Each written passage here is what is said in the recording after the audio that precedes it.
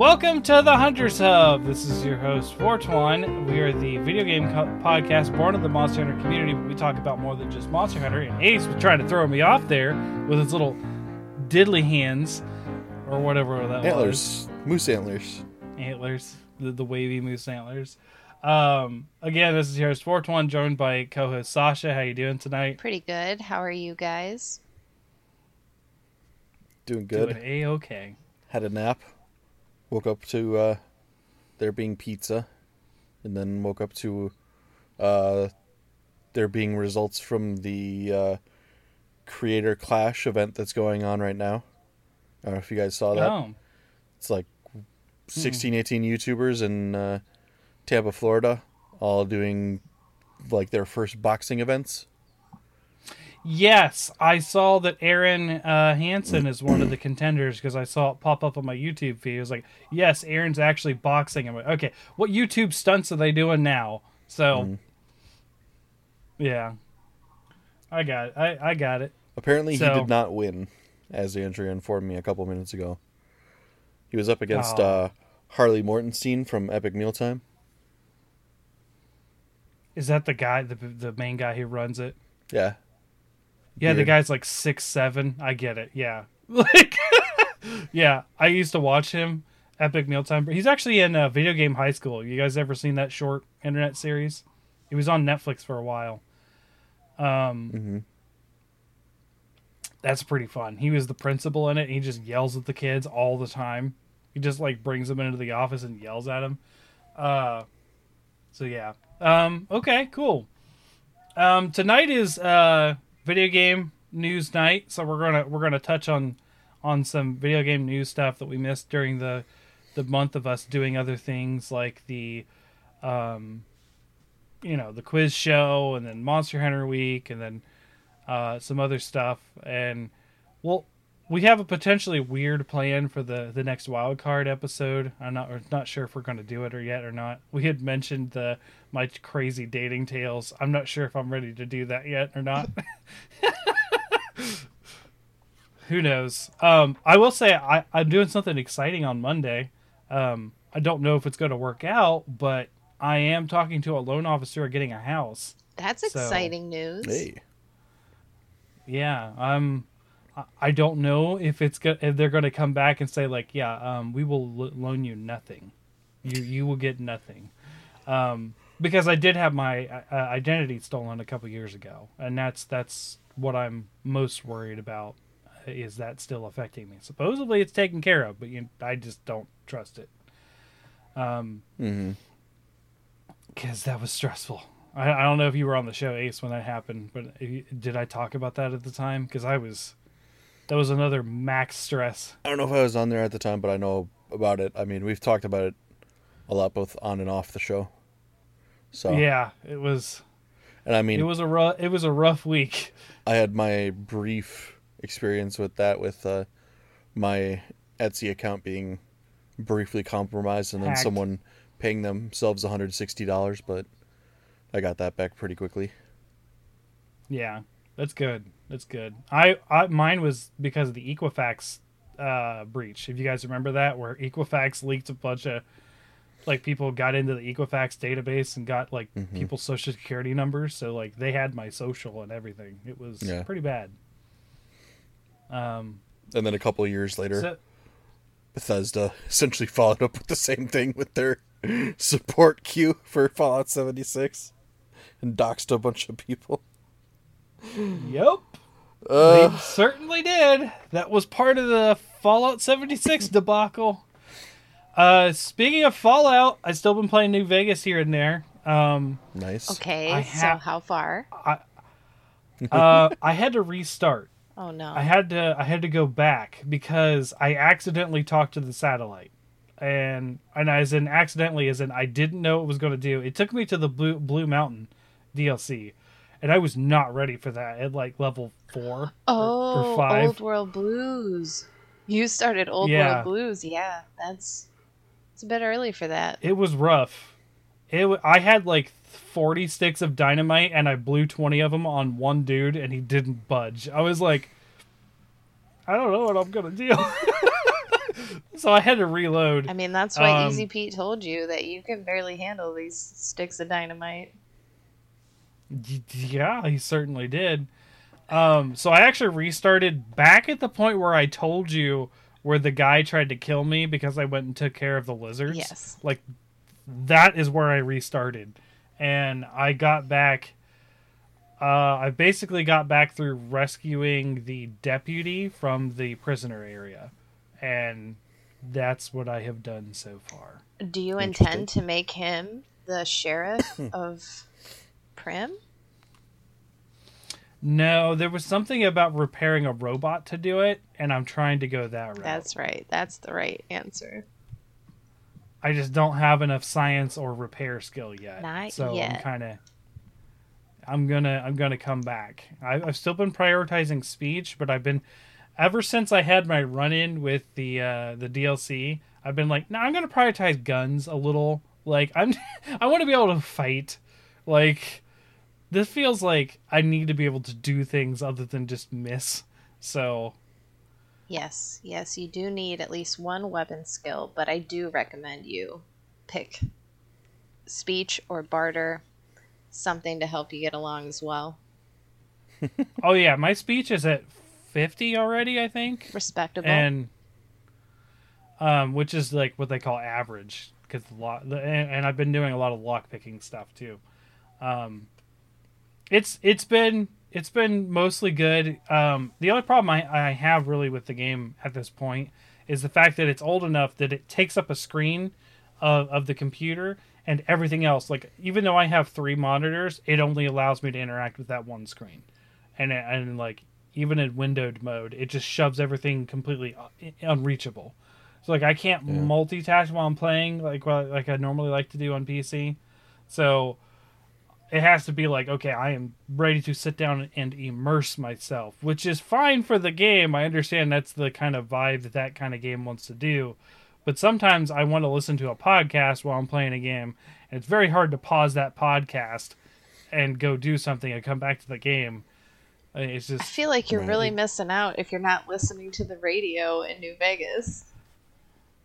Yeah, I haven't yet, no. That's how I feel about... the radio in Mafia 2, because they have a lot of fun songs on the soundtrack for Mafia 2 that play in the real world. Yeah, or in the. To be honest, the couple of radios that I've found, I come up to them and I turn them off in the game. I pretty much exclusively just have my radio on the whole time. Turn my Pip-Boy on, have the radio playing. Yeah, I didn't know you could do that. I was just walking into rooms and there was a radio playing, and I'm just like, that's annoying. Well, I do I'm gonna that. Turn that off. I also do that, but it's because I already have it playing on my Pip-Boy, so it just makes it really loud when I walk in a room and it starts playing in the other corner. When I'm not listening to something else, I will turn on the Pip-Boy to see how it goes. I've also transitioned away from using a controller to play to full keyboard and mouse. Mm-hmm. I feel like that's better, because I had the controller plugged in for when I tried to test out some Doom for the stream stuff I was going to do, and I just left the controller plugged in because why not? Why bother unplugging and plugging something in? And when you have the controller plugged in for this game, it's like, no, we're just going to use the controller. I'm like, but I don't want to. Okay, so I just used the controller because it wouldn't allow me not to, and then I just unplugged the controller. It's like, screw this. I just want to use a mouse and keyboard. So, I've only played New Vegas one time, like one run through on the computer, and it felt really unnatural because I've only played it on console, so only ever played it with controller. So I really only could tolerate using melee weapons when I played it on computer. The point and click bit was hard for me to get used to. As much as they say that shooters are easier with the mouse, I don't always agree with that. Like, I actually prefer to play the modern Dooms on a controller, because I like the problem is the buttons, right? Like, for me, it's just like they want you to press like 6 and 7 different buttons, and on a controller, not a problem. They're right there. You just move move your thumb to corresponding, like, ingrained in my head since I was 2 face button positions that my thumb's going to be at. And then the triggers, since I've been like 13, like those are easily done. But it was something with this game, it doesn't require a lot of buttons for me. It just doesn't bother me. Now, I will say the shortcuts are harder to use on the keyboard than on the controller. Mm-hmm. Like, because the shortcuts on the controller is just the D-pad. Like, you just press a direction on the D-pad and you're good. You just swap your weapons out. So, I haven't, like, completely stopped playing on controller. But the keyboard was just like, I just don't want to deal with the controller right now. Because, like, it's at this computer and I'm like, I have to, like, sit a little further back and I'm like this. And I'm like, it's just not comfortable. You know what I mean? It's just, like, not comfortable because I don't have anywhere to put my hands because my keyboard's right there. It's like, lay my hands on my keyboard or, like, because who holds a controller all the way up all the time? like this. That's why you gotta just get like an armrest system for your gaming chair that just has like 2 concave rests that you can just rest in and just. Oh, they go up. Like, I can do this. Like, I the game chair, I can just put my elbows on like this. And I was doing that, but it just feels awkward. You know what I mean? Like, it feels like I'm in a high chair at that point. Because, like, your arms are so far up. So, yeah. It's one of the motivators for getting a place. I have more room. Because, like, this is my living space when I play games. Like, this is it. You almost see half of it. Like, so yeah. There was something else I was going to talk about too before we got into this, and I can't remember. So forget it. News stories tonight. We got a couple. So Ace, why don't you start us off? I do think we do have to mention the Monster Hunter stuff in general, which we will cover in greater detail next week, but it did happen this week. Well, Capcom had a digital Monster Hunter event, and 1,001 fanboys lost their minds when Agnaktor was not announced for the game, but a volcanic Almudron instead. Yeah. Been seeing a lot of memeing on that on Twitter lately. Yeah. So Sasha, to explain, they made a subspecies of a monster and turned it into lava monster version of itself when there's already several very fan-loved lava monsters that fit in the exact same spot. So this was not a good thing. We're not happy losing our minds about it. I'm largely indifferent to it. The only flag that I raise is that they have the baby version of it already on the map. Yes, that's the problem. So Agnaktor is the one that people are flipping out about because Agnaktor is of the same monster category, is a lava monster, and it's young already in the game. So, like, what the heck? Okay, so yeah, we're just going to turn the mud Leviathan into a lava Leviathan. That's cool. That's fine. We're good. It's like if they had a Mario game and they had Baby Bowser in the game, and then the main villain of the game was just like Waluigi. Okay. I was going to say the Mario 2 one, the frog that only appeared in Mario 2. I haven't played Mario 2, so I wouldn't know. The Mario 2, I don't remember his name, but like the Mario 2 frog, because it was a reskin of Doki Doki Panic. Just like, but that's not fair because Bob-ombs were from Doki Doki Panic too, and they've become a Mario staple. So, gotcha. It's not really fair. But, anyways, Wart. That was his name, Wart. I just remembered it. And you had to throw turnips in his mouth so he would fart. And it was just a weird fight. Throw turnips in his mouth. That is weird. Yep. and he dies, and then he farts, and that's the end of the game. All right. That was actually the first video game I ever beat, was Mario 2. Okay. Interesting. Okay, so I'm going to use it to segue to the first news article that I have, which is about kids apparently having a higher intelligence if they played video games. So maybe your IQ is 2.5 points higher because you beat Mario when you were a child. I do tell my kids when they're like, "Daddy, help me beat this." I was like, at this age, I've already beaten 10 games, kid. You can do it. Like, I do kind of use that against them. You tell your children to get good. Essentially. Yeah. I did see a really funny parody video this week about just get good.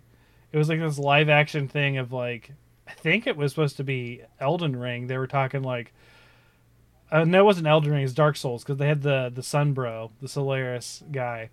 And he was like, "Bro Solaris, I need your help. I need to get better." And then he's like, "Get good." And he's like, "No! F get good! F all you didn't say that. That's not real advice. I need advice. What do I do?" And then like he goes on a tirade, and then he's like, No, you don't understand. Get good doesn't mean that. It means there is no secret weapon. It's been inside of you the whole time. And it was just like this weird video of just like why get good was supposed to be a positive thing that got turned into this negative thing, I guess. And it was like, okay, I get it. So yeah, so kids are smarter for playing games. Yes. So the source of this is the Karolinska Institute in Sweden. And a little bit about their experimental design. They had 9,000 children participate in this study. So around age 9 or 10, they did baseline IQ testing and assessment testing on them, and they interviewed their parents about how much screen time they got and what they did with their screen time, whether it was social media, video games, or watching TV movie stuff. 2 years later, they followed up, redid all the testing, and found the following: that children who spend an above average amount of time playing video games increased their intelligence more than the other groups, and that the intelligence gain was an average of 2.5 IQ points higher than what is considered baseline or average IQ. And these were 9,000 American children that were studied. Above average amount of screen time was over 2 hours of screen time.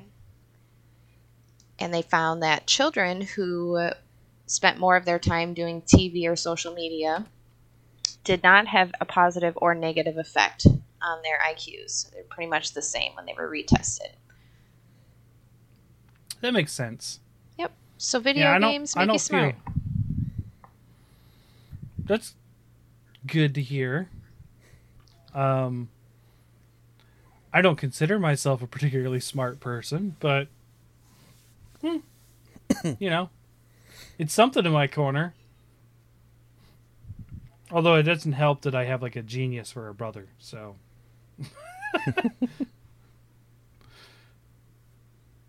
I was going to say there were some other things in the digital event that we didn't cover because we got it was, you know, we'll touch on it real quick, but we got the same treatment, exact same thing. We got a subspecies of an ice monster when we could have had Zamtrios, which was different kind of monster, but still an ice monster that is also teased and has young in the game.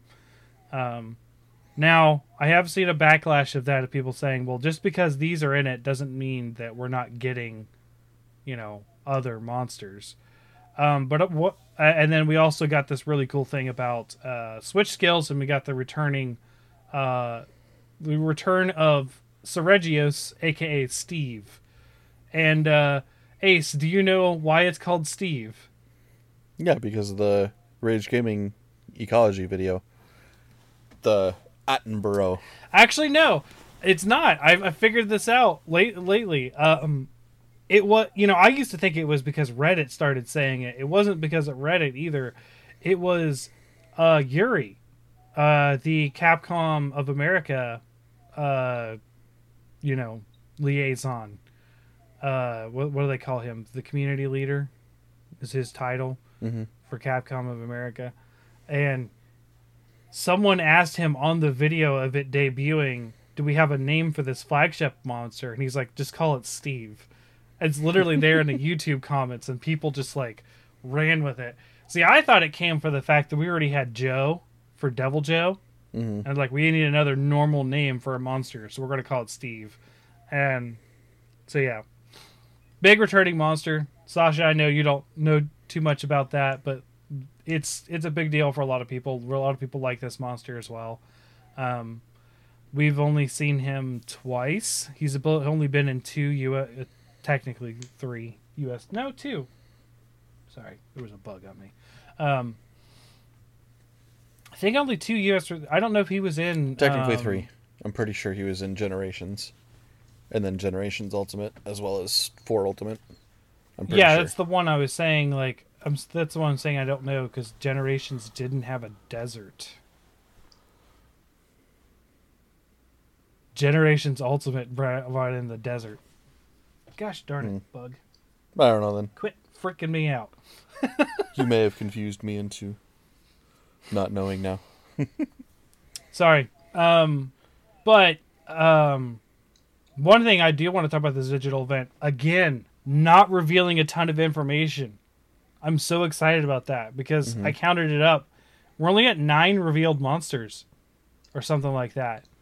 Like, that's amazing. If we get the full 30, like we did with Iceborne, that's pretty good, considering we got every single monster spoiled outside of the boss monsters that are never spoiled. Yeah. So we might actually have some surprises, which could be Ignactor and Zamtrius, right? Because like I don't want it to disservice. We did get the 2 variants, which is an ice version of Somnicanth and a magma version of Almudron. Like, though I think those are cool in their own right. I don't think there's anything terrible with them, but it's just weird to have like 2 other monsters that were teased that fill the same role, and you're like, okay, what are you doing, Capcom? Well, like, even if they're not in the game, they're still in the series, and we can still play the old games and or be hopeful for newer games as well.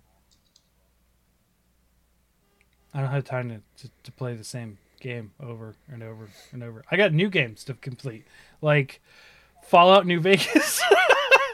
not new, but new to me. And then I've got to start on Mass Effect, right? Like I got that. Oh, I saw when I was at the game store Wednesday, because I normally go there to play Flesh and Blood. I was just looking around while we were waiting for things to start, and I saw Mass Effect Andromeda there for $5. Yeah, so that's a steal. I didn't get it, but I was like, I know it's going to be here because no one's going to buy this. For sure, for sure. I will wait because I don't want to play it if I haven't played the other ones. I feel like it actually, I don't really think it matters. It's a totally independent story. I mean, I understand it is, but I kind of want to feel like I want to be indoctrinated to go in at its supposed lowest point. I will say that. I know you won't like. What would you say is your least favorite Mass Effect game, Sasha? Ooh, So what is the lowest point to you?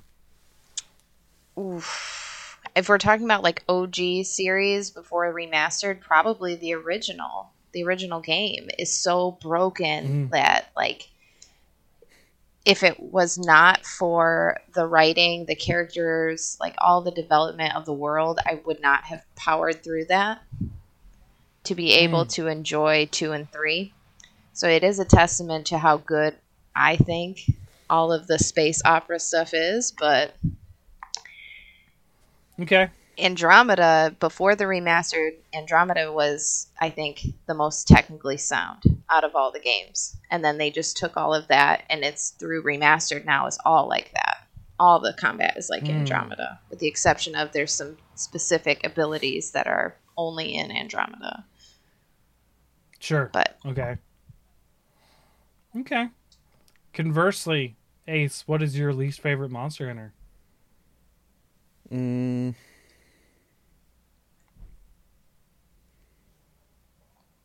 It's an easy one for me. It's Try, because it had the lowest amount of monsters.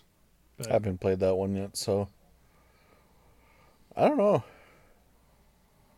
When you go from like the 67 or something of Freedom Unite, and then the next game you go to 18, it was a pretty rough transition. I don't know. I guess I'd have to say maybe 4 Ultimate, just because DS is such a cramped console for the hands. Like it's better since I got the 3D printed grip that I have for it now, but like it definitely became painful to play. I would say almost more so than the PSP, just because of how they had the layouts and like. Yep. I don't know about yours, but that gray little nub that they have on the 3DS XL for like the directional thing. Yeah. That has like a indentation from my nail from like how hard I've like dug into that to move directions around. My original 3DS one split. Yeah, I had to get a replacement. I actually got a replacement that sat over it and made it a bigger button. Made it more like a PSP. I remember the PSP left stick that was like a wider than the actual thing. Like it was actually the part of the stick was sitting on top of the plastic instead of. It was just like really thin and large for some reason. Right. Like it acted like that. I wish they'd just found a way to get another stick in the hardware without having it to be like the slide-on attachment that you could get for it. Yeah, I don't understand how you want to play a 3D game without 2 sticks. I just don't. Without movement and camera control, I don't understand 3D games. Like I just don't. Unless it's like a single point of view, like an isometric where you're not changing directions of camera often, and then or like a racing game maybe. Like a racing game I could see you doing without another stick. Like that's fine because you want to mostly be looking forward. I know some people like to look in a rearview mirror or something to see like how can I screw over the guy behind me kind of thing, but like you don't need a stick for that. That's a button. So I don't know how they expected to do that. So the digital event was short. It basically had 3 monsters, and we got to see there's a way to switch between skill sets, and that's it. That's all it was. It wasn't very long, and we still have the same release date of June 30th, so it wasn't delayed. I was almost kind of wondering that. I was like, are we going to get delayed? I will say there was I have to look at it again and maybe look up the weapon on the site to see if they've confirmed it at all. But it looks like the bow has a new mechanic with the switch skill where you shoot like explosive targets onto the wall, and then your partners can run the monster into those explosive targets. I don't know. That was an Endemic Life. They showed that. They showed it was an Endemic Life. Yeah. Boo. All right. All the fun stuff is a bug you throw on someone. Boo. So, one of the other ones that's closely related to this that I wanted to talk about is the fact that Capcom at their earnings meeting talked about that they want to release multiple major new titles before the end of the next fiscal year. Mm-hmm. Now, that doesn't necessarily mean new series. However, multiple major. So, like, what would you guys think are major Capcom series that we could see? Monster Hunter is the obvious one. Sunbreak's counted in that count. Dead Rising? Guaranteed. Dead Rising could be one. Okay. I'd be excited about that. Isn't Resident Evil, and then is Mega Man one? Or is that Sega? Ooh. No, Mega Man's Capcom. Yeah. Okay, I thought so. Yeah, a lot of people were hoping for Mega Man. Some people hoping for Devil May Cry as well, as I saw. The problem is, like, it's gotten really weird for Capcom in the past couple of years, right? Mm-hmm. Like, because they went from what was Capcom's big titles like in the past? It would have been Mega Man, it would have been Street Fighter, and it would have been Resident Evil, right? Mm-hmm. Like those are like their big three pillars. Street Fighter's been a joke, essentially, for the past 10 years. And I make that as a joke. Like, my good buddy, Jacob, who's on Bickering Bucks, is a huge Street Fighter fan. One of the running jokes on there is that Street Fighter sucks, and I just don't let him answer, and I just keep talking and don't let him rebut.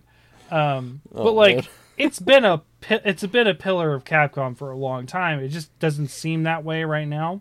Mm-hmm. It seems like Capcom was big on fighting games for a long time, and you don't see a ton of those anymore. To me, the only really big notable release of like a fighting game was like what?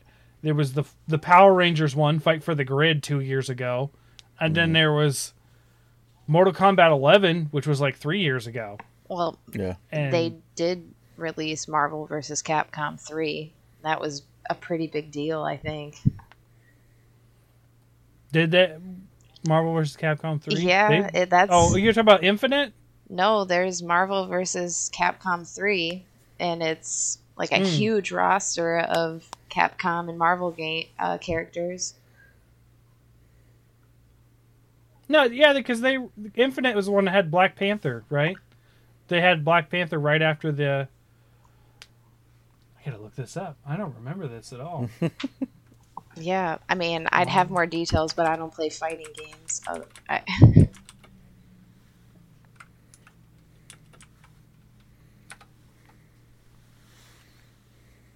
don't know. Like I was joking, we could just see Infinite's the latest one. Like, because 3 was 2011. Yeah, and then, so you're right, Infinite. But Marvel vs. Capcom is its own, like... Yeah, its own franchise. Yeah, Infinite was the one that the first time they included a Monster Hunter fighter. They had a girl hunter in Rathalos gear. That was interesting because we were like, hey, she deserves a spot. Someone in Monster Hunter does. And they were cowards and went with the hunter. Cowards, I say. Cowards. Put a monster in. You cowards.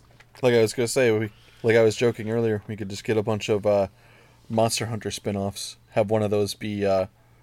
Monster Hunter Brawlers, and just have a list of like all the monsters in the game, and they just fight each other. I don't know how that works for some of them. Like, that's just not fair. I guess you could do it. Well, you could do it something like Warpath Jurassic Park. You had like a Velociraptor that was a selectable character versus a T-Rex. It was just like, yeah, this Velociraptor, even for the movie, is way too big. Like, they just upscaled a lot of the smaller monsters. Like, okay, no, sure. I will totally slap your Delameter with my Zamtrios. Get ready, buddy.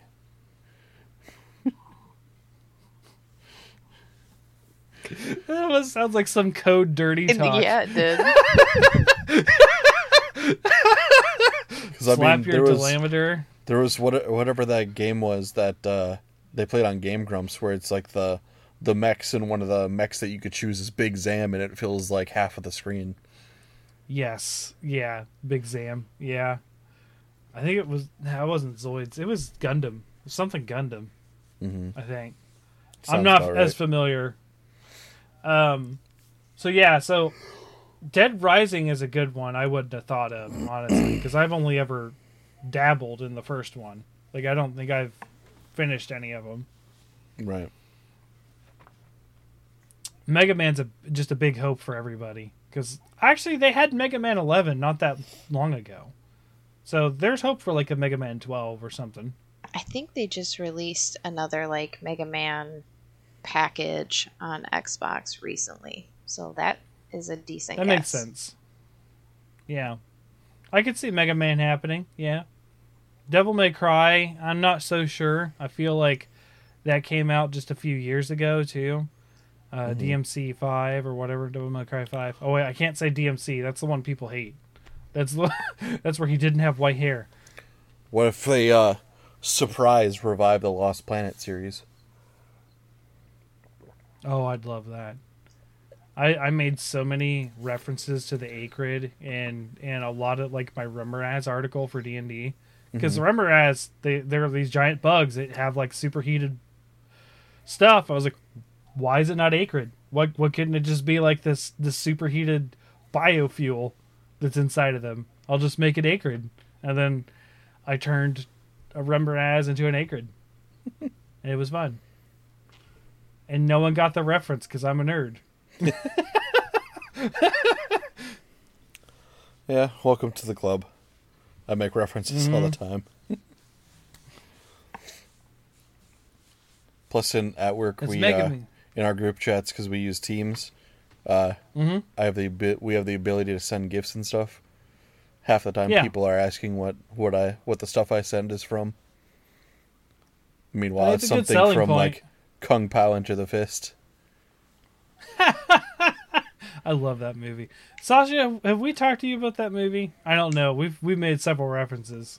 I've seen that movie, but you don't like it. I've only seen it once. Okay, I love that movie. It's one of my favorites, but also I'm more into comedies than anything. Oh, that reminds me. I watched one of the movies on the list. Which one? Ooh. The Ritual. Okay. And I will say, I'm not displeased with the movie.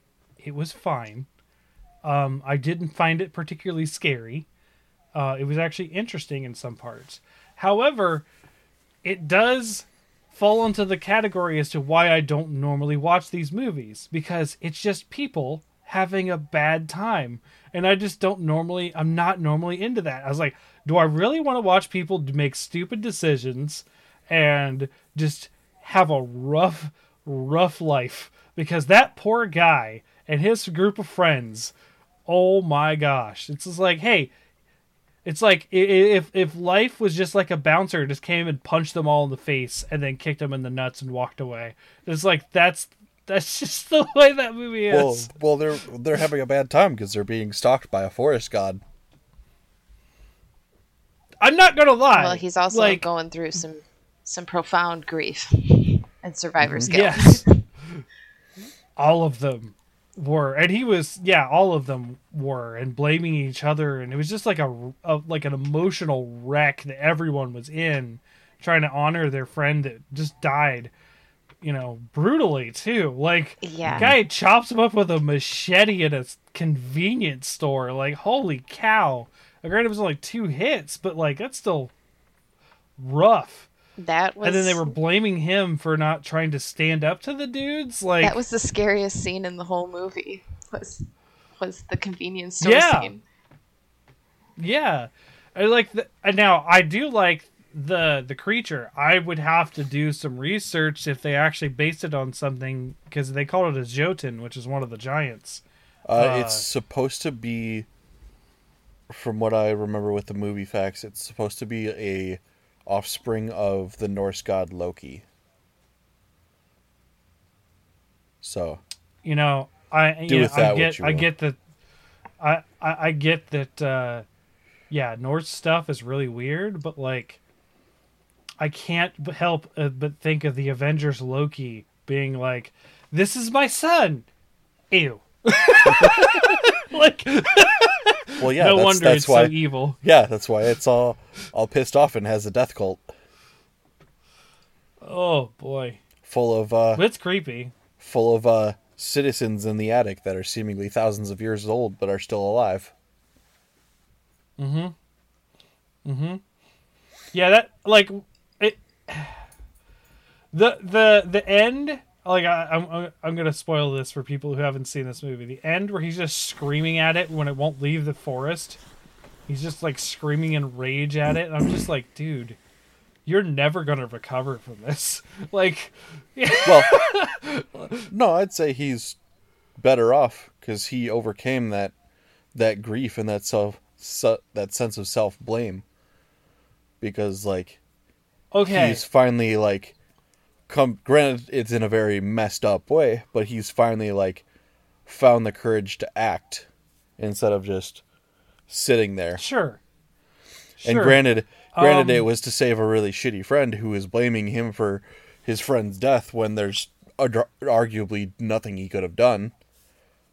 I mean, now I'm sorry if you're a combat expert, but I'm gonna wager a bet that 9 times out of 10, Machete is gonna win against any amount of liquor bottle that you could have possibly picked up and fought back with. That and the people that were robbing the convenience store were high on drugs. So even if he would have assaulted them, would they have reacted in the same way that a person would have? Right, because there's that. About the only strategy I could think of is you just started chucking them all the time. At that them. Is, yeah, that would have been the most effective. Which they're not a video game character either. They don't have unlimited stamina, and I don't know about you, but liquor bottles could be pretty heavy. And I don't know. I've never held one in my entire life, so I have no idea. Well, you've got to think along the lines of like a gallon of milk or like a quart of milk or like a half gallon of milk. Like you can't I understand. Infinitely throw those, and like depending on the shape, it's going to be really awkward to throw too. Yeah, I'd probably. I'm not going to blame the guy for not in front of me. Right, I'm not going to blame the guy for not tomahawking 7 bottles of liquor at people, but my concern is just like, okay, so he went through all of that because one of his friends died that he was a situation he was involved in. Now all of them are dead, and and he witnessed this horrifying monster that actually exists. What is his life like now? Like, he walks off like, yay, he survived and everything's good now. But I'm like, not everything's good. That guy's messed up. That guy, like, mentally done. He's lost every single one of his friends, and he had to fight this weird Jotun monster that he had no idea what it was. And he's probably just going to have to become a nomad, because, I mean, there's probably going to be an inquiry as to, like, oh, hey, where did your 3 fucking friends go, buddy? So the last time you were at a liquor store with your friend, you lost him. Not very suspicious. You take 3 of your other friends into the woods. They're all dead. That's suspicious. Yeah. Like, yeah. Like, oh my god. And you can't, like, obviously you can't tell the truth. No one's going to believe you. No, like, no, you go find the murder death monster. I'll wait. Yeah. I'll wait here at the edge of the forest where it's safe. You can go in. But I mean, it's sort of similar to like the Blair Witch Project in that it's like a supernatural creature that holds domain over this whole territory. Sure. So, I mean, they're kind of screwed from the beginning. I mean, they found that shack with the altar in it, and then one of them instantly is like being influenced by it and is like found the next morning or that night praying naked in front of it. Like, that should have been their first sign that we need to get out of here. They try, don't they? It's intentionally disorienting them. Mm-hmm.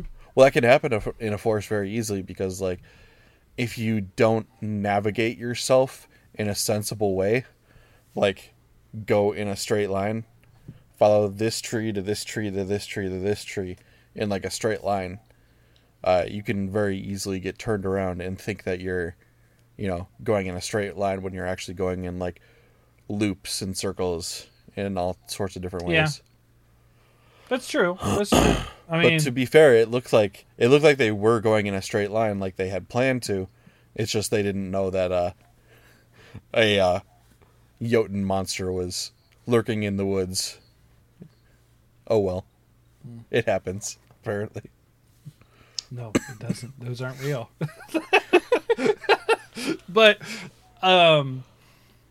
Yeah, it was interesting, I will say. So I had to pull it up. I was going to watch the next one on my list, but I instead watched the Cuphead cartoon, which is hilarious. I actually have them saved somewhere.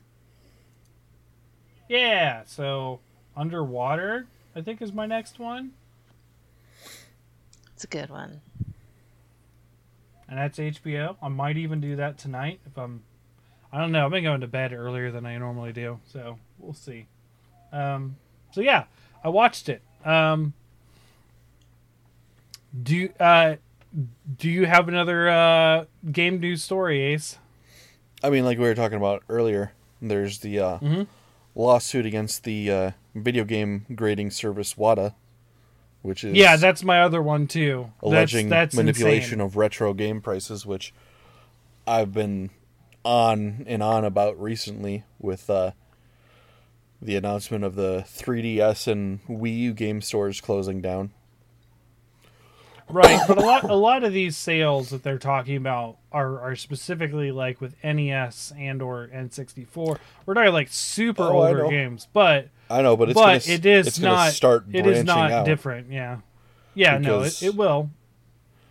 I actually had an interesting discussion with one of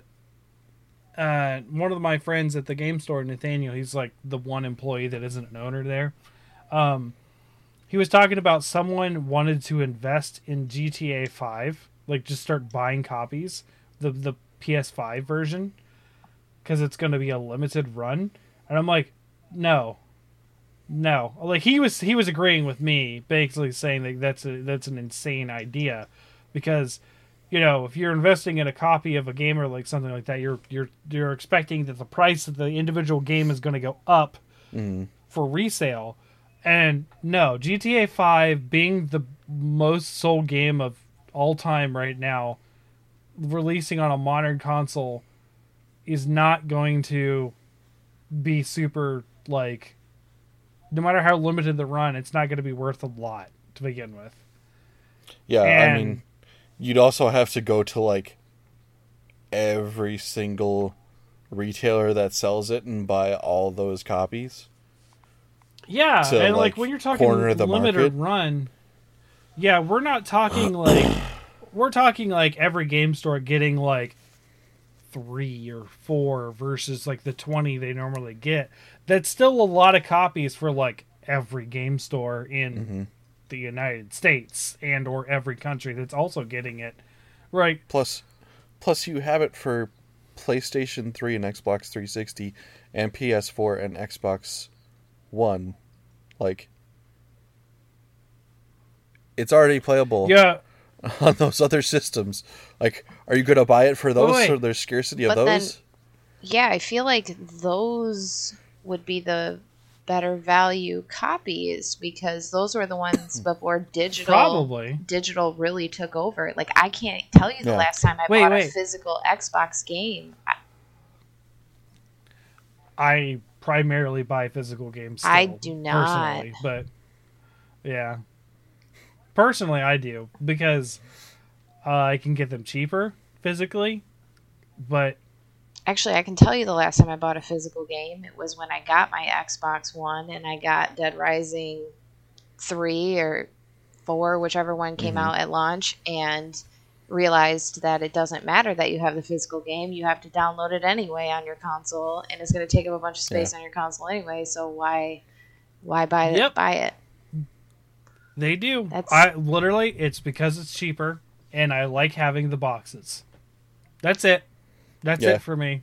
The only thing I wish, like I think I mentioned it a couple months back, is I wish like when you pre-ordered a game from like a GameStop or a Best Buy or even like a little mom and pop thing, they would like auto-generate a code for you, like a pre-order code, and it would auto-download. They used to the start of the game, or not like the start of the game, sure. Just like all the core data, so that essentially the disc acts as like a switch to make the game work.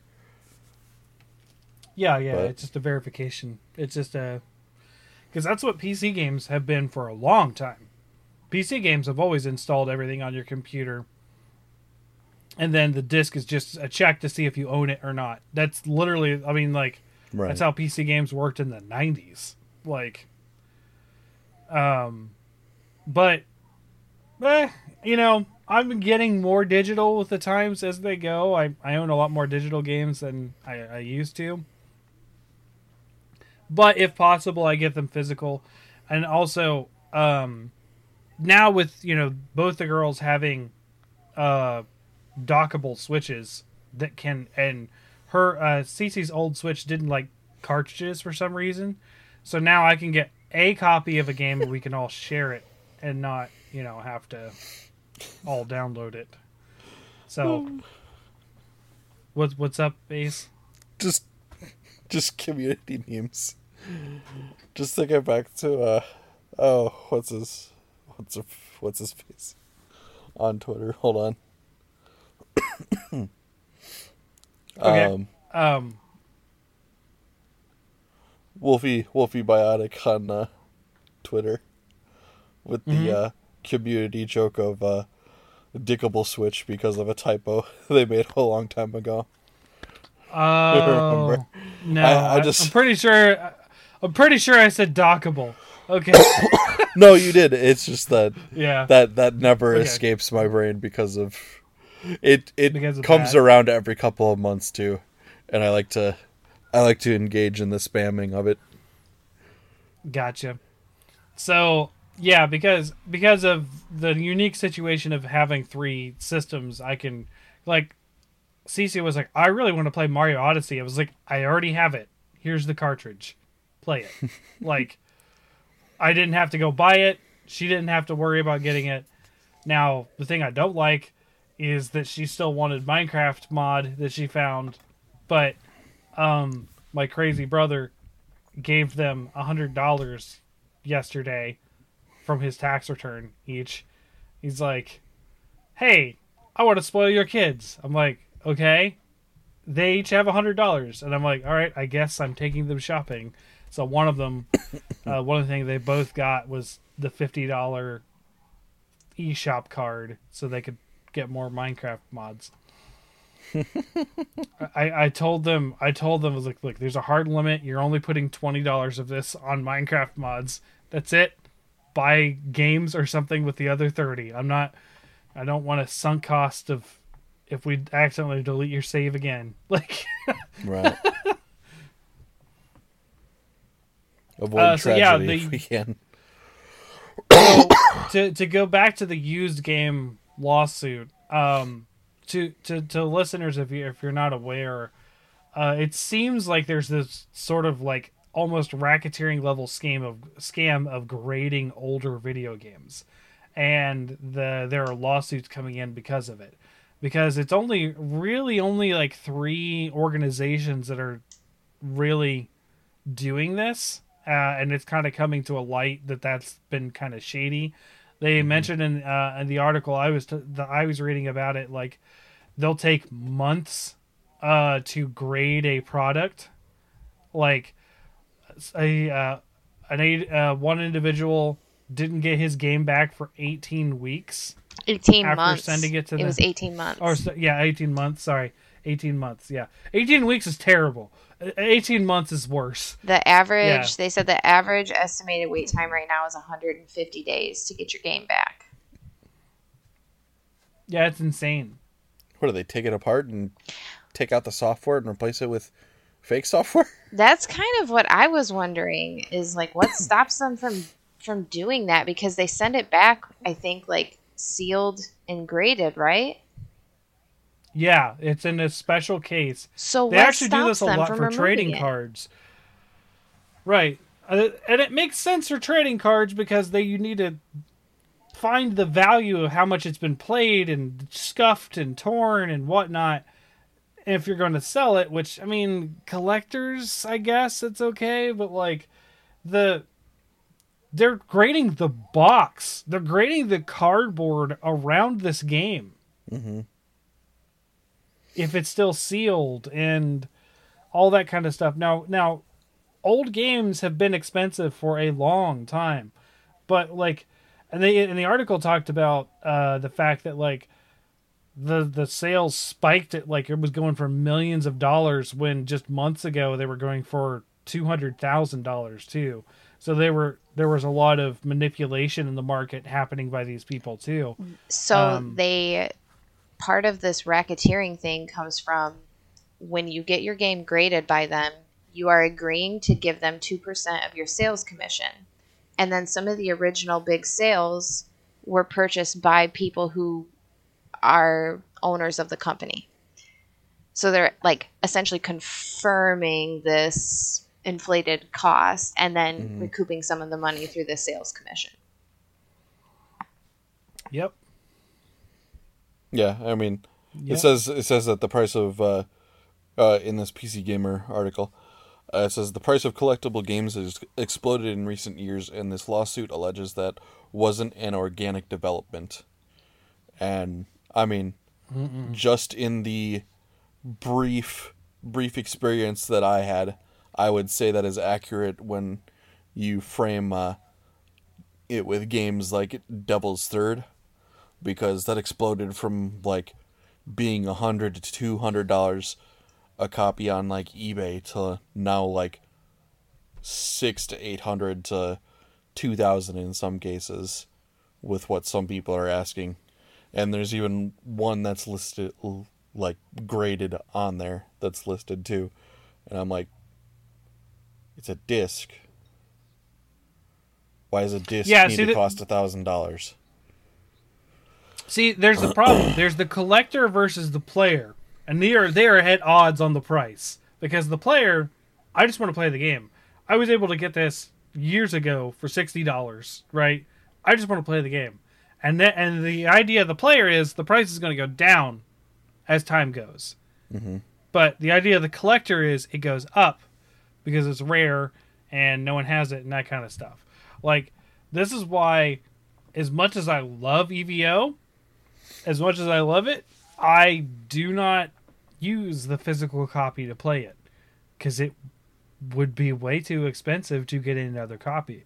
Mm-hmm. The copy that I did play back in the day is my brother's and is with him, but I don't want to dig out my Super Nintendo every time I want to go play this game, because it's not on any virtual console. It's not available on anything. The only thing that I've ever been able to find for it is a ROM hack. Like, that's it. Mm-hmm. And because it's not available. It's under a company that has no interest in doing anything with it. Yeah. So like things like these grading scales and like these game manufacturing companies that, and their digital distribution and their physical distribution, are why like I've more so turned my opinion around on like ROMs and emulation and stuff like that, because like if there's still a demand for, you know, these games, it should be accessible to the consumer. Right. And there's also something to be said about preserving history of games too. And if we go even further back, like Atari and that kind of stuff, like those aren't going to work. Like those games, sometimes the lifespan of a physical item like that isn't going to work.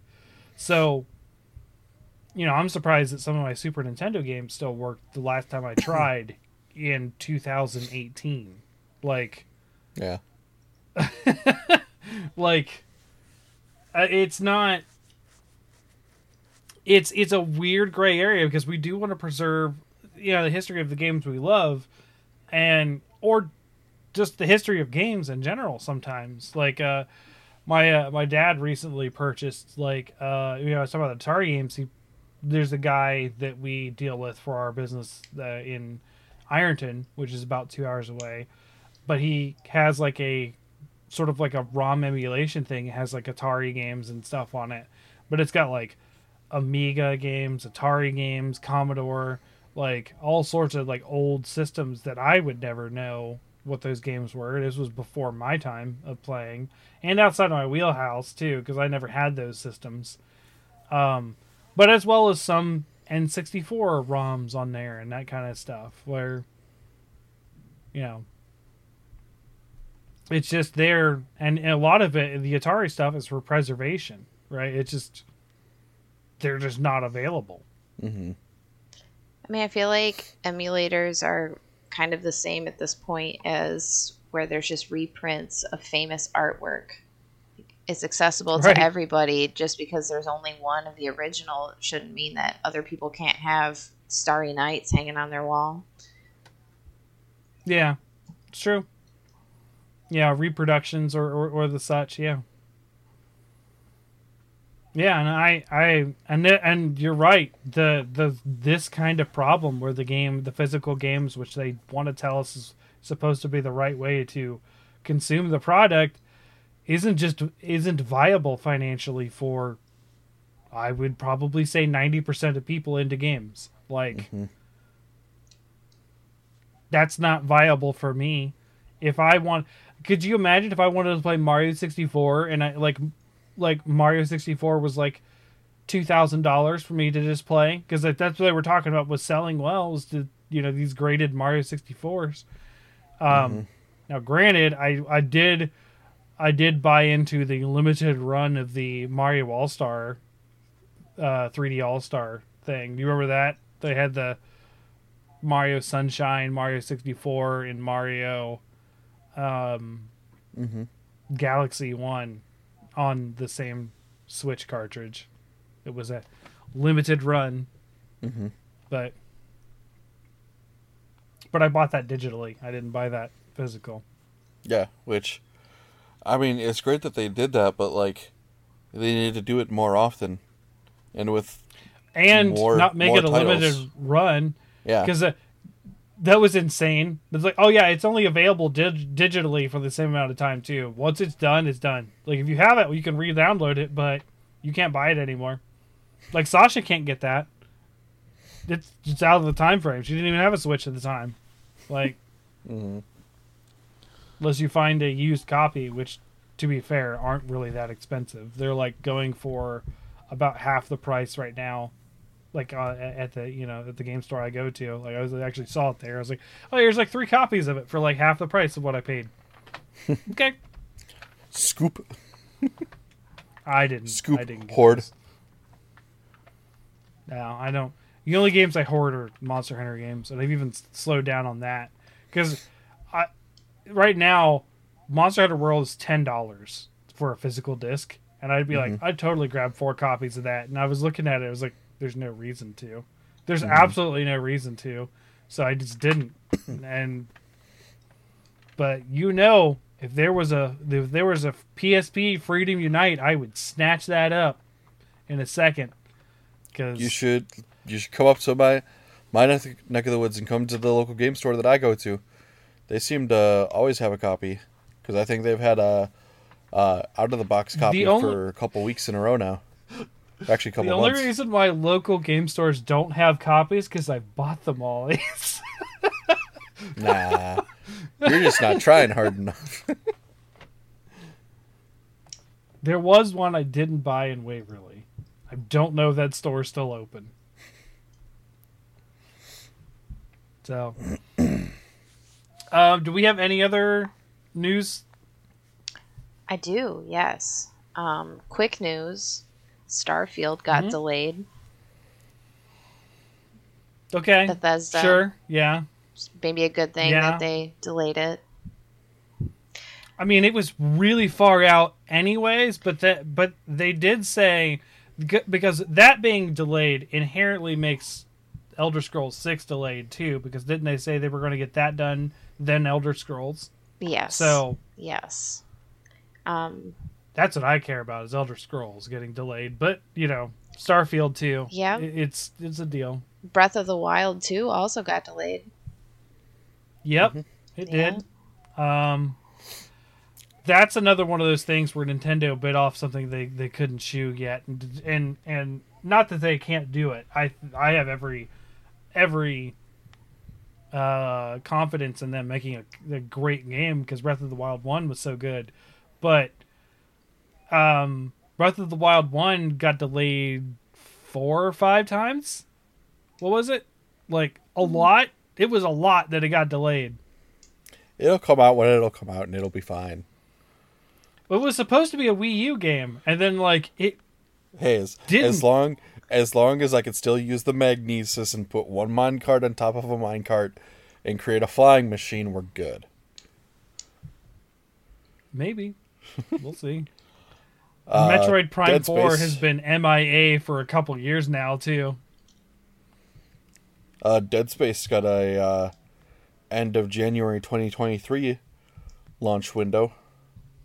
Yeah, all right. I saw that. So, we'll see. I'm not sure if I'll pick it up, because I didn't finish it the first time, and I don't expect I'll finish it this time. Well, it seems like they're going for more immersion based on the dev showcase, so it looks like it's going to be a lot Scare more... me harder. Yeah. A lot more visually and audibly terrifying. Look, I have a threshold that I don't like to. That game was teetering on the threshold when I was playing it. Make it worse? I don't know.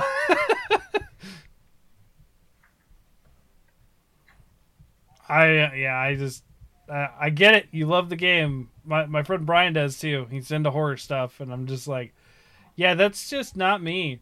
I like the part of the game where you're over the fear and you're just destroying all the crazy things.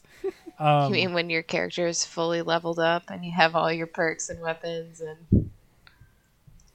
Pretty much. Yeah. I mean, that's pretty much Doom. That's the concept of Doom. You're in a horror game, except they're afraid of you. Just level up the plasma cutter to its peak, and you're good. That's all you need. I mean, yeah. Yeah, I have heard that the other weapons are pretty much rendered inert. No, the other weapons are good too, but the plasma cutter is probably just the easiest and most efficient, I would say. Right, because all you need to do is cut off limbs. Mm-hmm.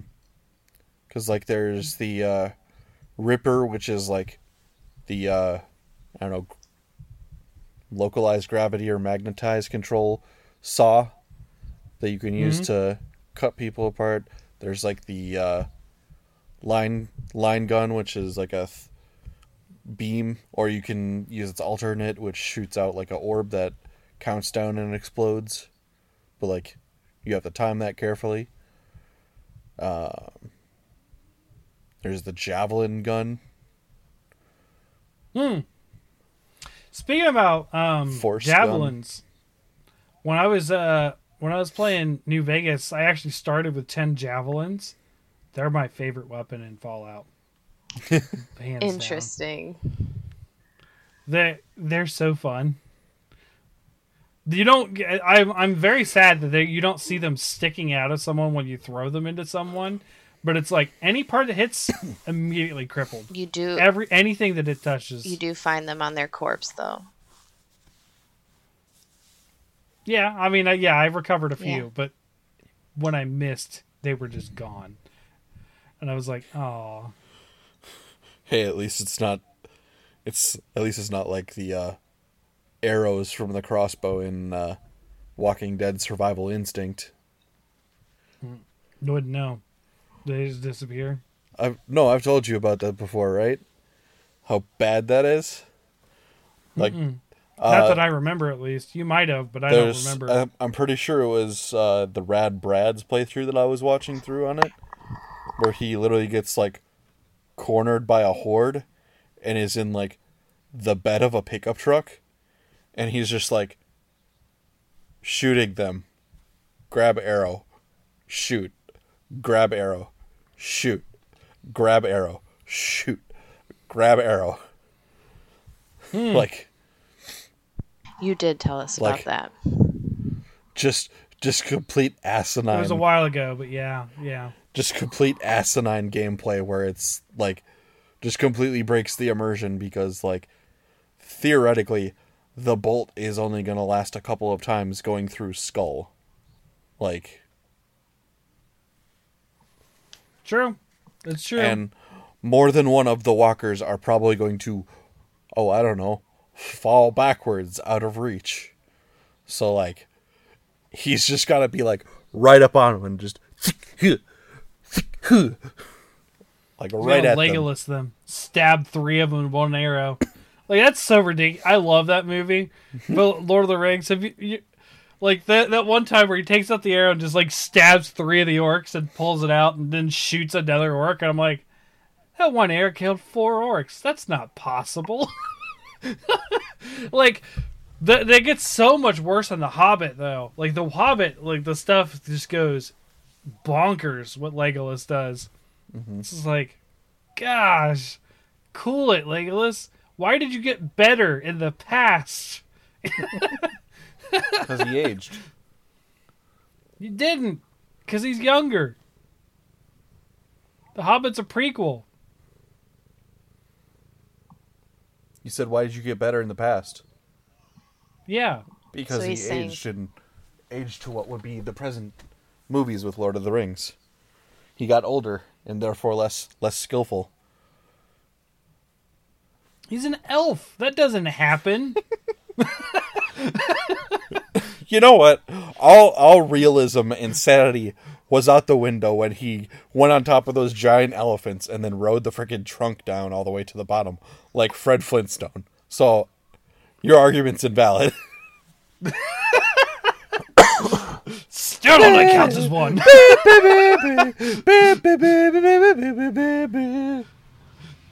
Oh boy, I love the Lord of the Rings movies. I can't lie. I watched the extended edition. And I was like, what have I been doing with my life that I haven't been watching the extended editions? Because they had so many things. Like, I didn't like. They never addressed in the movie the fact that Aragorn's 80 years old until the extended edition. Then they're like, yeah, I'm 80 years old. He's like, and something about the fact that, like, the king's bloodline just lives longer. It's just like, oh yeah, I remember that in the book. That was weird. They didn't talk about that in the movies.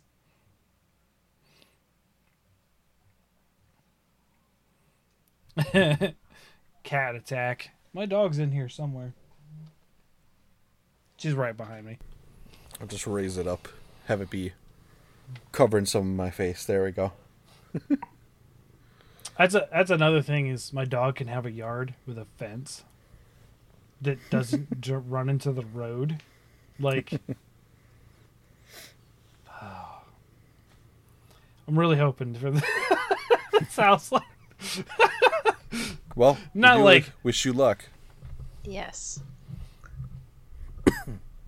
Hopefully they won't say, "Hey, no, dire, that time where it wasn't you has fucked over you." Forever and ever and ever. Are you sure that you are you, and you are who you say that you are now with you here? Yeah. Yeah. I mean, I learned because I tried to go get a credit card through that same bank of what happened, those years ago when I figured it out. But they were nice about it. They were like, oh, well, here's some information to take care of this. And that's how I tried, at least. I don't know if it went through because I haven't looked at it, tried to do anything like on that scale since.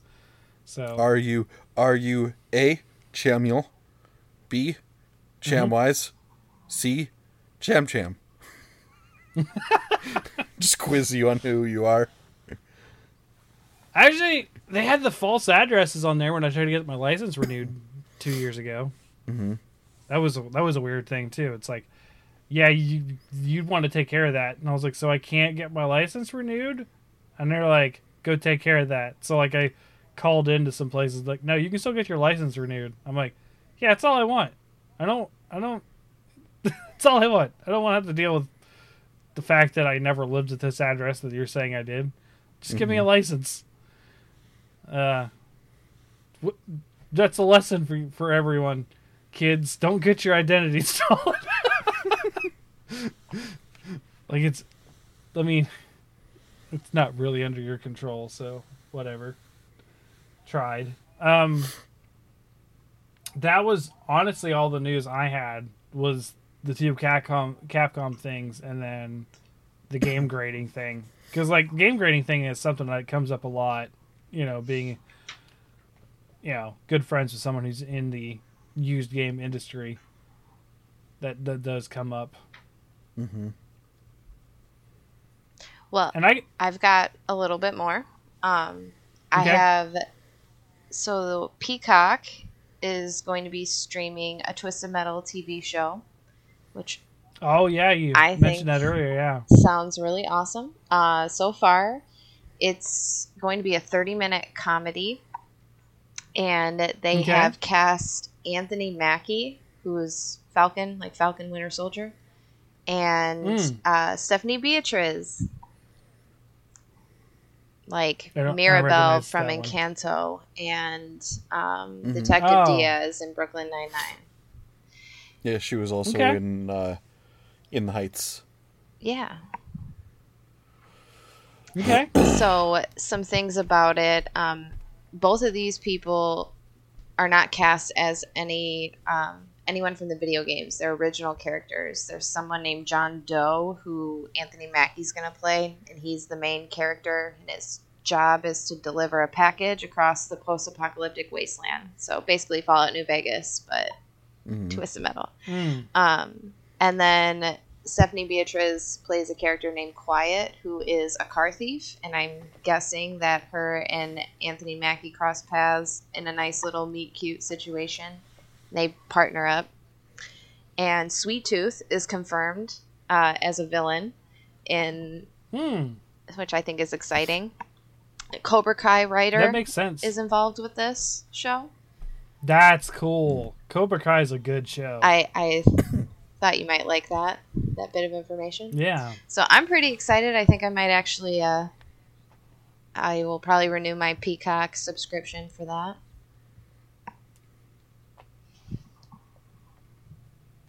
Okay. I don't have it. I don't have Peacock, but that sounds fun. Isn't that the one that like Picard's on? No, that's on Paramount, I think. Yeah, whatever CBS Paramount is on. I can't keep track of all these. So which one's Halo on? Paramount? Paramount. Yeah. Paramount as well? Okay. Yeah, of course we also mentioned the bit of people freaking out about Halo. Like, okay, sure. As I mentioned before, there's a interesting documentary you guys should watch on Peacock called In the Dark of the Valley or something like that. In the Shadow of the Valley. About the Santa Susana test lab. Yeah. Mm-hmm. Yeah, I saw that there was the Netflix one you recommended too the other day. 3 Mile Island. Yeah, I'm not gonna lie. I entirely skipped past it with no intention of watching it. There it is. I was like, I could watch something about people dying from radiation, or I can watch Cuphead. I think I'm gonna watch Cuphead. By the way, I do recommend Cuphead because it's funny. It's Y7, so it's kid friendly.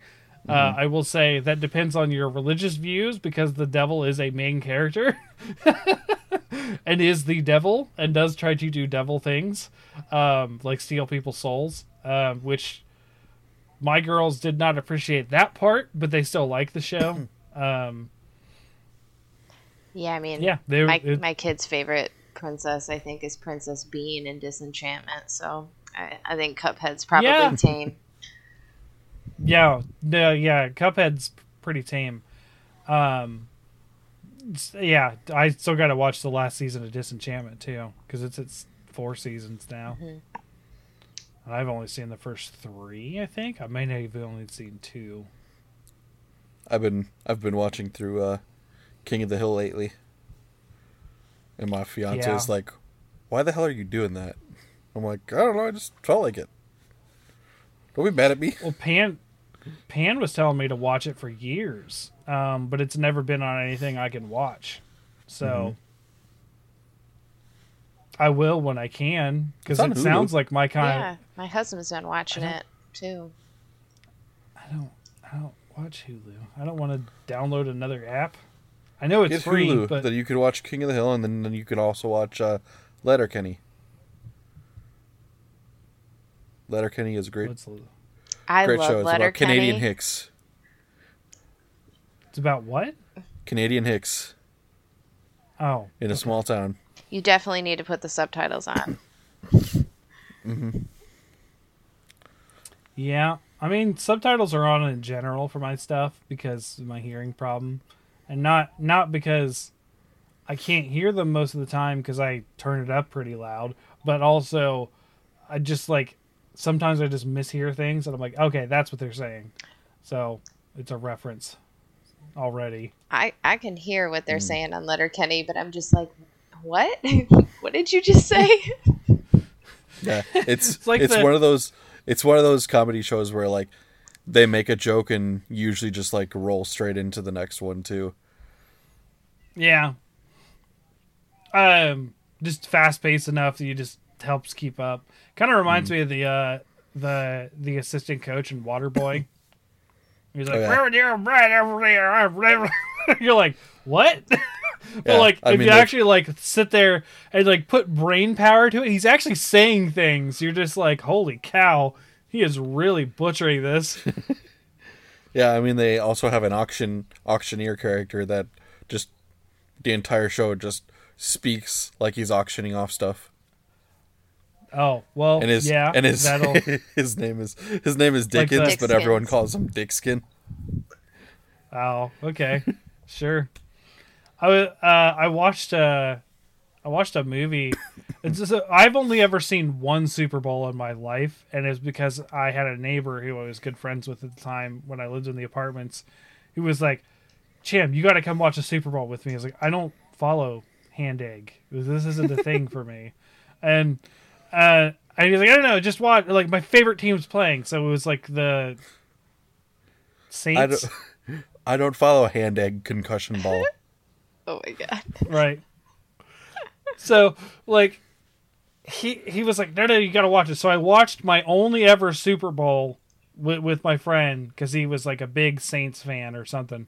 Mm-hmm. And they won, and it was like a really exciting game because I understand the rules of the game. I grew up in rural Ohio. That's what Friday nights. That's where everyone was. I was in marching band. It was required to be in the marching band and band, so I had to sit there and learn football, or I don't know, stare at the bleachers. Like, so always a fun time. I understand the game. So watched it with him, and I'm watching this new movie. It's got not new. I don't know. It's on Netflix. It's got Kevin James, and he's like, apparently it's a true story of like after they won that Super Bowl, the one they ever won, they got in trouble for like the head coach got in trouble for like paying his players to purposely injure other players as like a hitman kind of thing. So like, so it's like a weird like sports story thing, like movie about him reconnecting with his family because he gets kicked out of the NFL coaching for a year, and coaches his son's like little peewee team, middle school team, and it was a good movie. I watched that too. Yeah, sports scandals are always so weird, like because there's that one that you mentioned, but there was also like the whole scandal years ago in the NBA with like refs taking bribes to like rig games and shit like that. It's like, why you need to do this? Just let the people play the sports. Yeah, I'm almost concerned. Like I'm not a big fan of a lot of different like real sports, but like when I started talking about like it's a big controversy to talk about concussions in the NFL, it's like, really? You really think that concussions are not going to have long-term effects? Like, holy cow. It's even worse in the WWE. Like, yeah, some of the treatments of the wrestlers in there is just horrible. Oh yeah. Yeah. Both the NFL and the WWE really need to fix their shit, I would say. Yeah, I feel like I don't have much as to say other side of them being a human being and wanting other human beings to have a good life, but because I don't follow the sports, but you know, it still seems pretty bad on the outside. Like, well, because that's pretty rough. Netflix has a documentary on Aaron Hernandez, who, killed a guy and then killed himself in prison. But they went and posthumously examined his brain, and he showed like signs of severe concussions and stuff like that.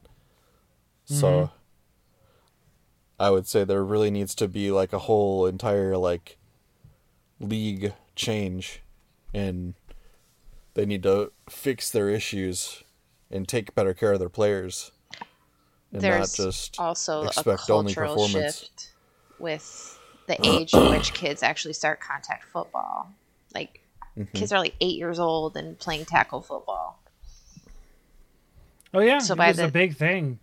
By the time they go to college or they're Aaron Hernandez's age, they already have the brain of a 40 or 50-year-old person. It's really, really bad. Yeah. Holy cow. That's dark. Sorry I went there. Yeah. So EA lost the FIFA license. Did you hear that, Ace? I did not. That's funny. I knew it would put a smile on your face. I thought I'd share that with you. I would hope for just completely Star Wars, but like. No, we're not there yet. But so the next EA soccer game is going to be called EA Sports FC. FIFA wants to allow third-party publishers to use their license. That's fair. That's fair. I mean, EA's been doing it exclusively for how many official sports leagues? For how long? Like, because there's NHL, NFL, NBA. There's also PES soccer, which I've heard is very good. Pro Evolution, yeah. Yeah. I just think there needs to be more competition in the marketplace in terms of sports games, and there needs to be like evolutions in the games. Not just the same stuff, mean, and like not just their stupid ass. Pro Evolution? Sure. And not just their stupid trading card system that's just virtual gambling that EA has been peddling for years. So what other games are like what other games are actually doing sports, right? Like, so we know about Pro Evolution, right? There's the NBA Street stuff. That's sort of like cartoony versions of NBA, but that's still NBA licensed. Like, I know of exactly one soccer game that isn't Pro Evolution, or whatever what I just said, and FIFA, and that's Captain Tsubasa, which is based off of an anime soccer game. Like, that's it. That's all I know for soccer. Like, otherwise we're getting Mario Strikers. Otherwise, I was going to say technically Rocket League. Yeah, it's true, Rocket League.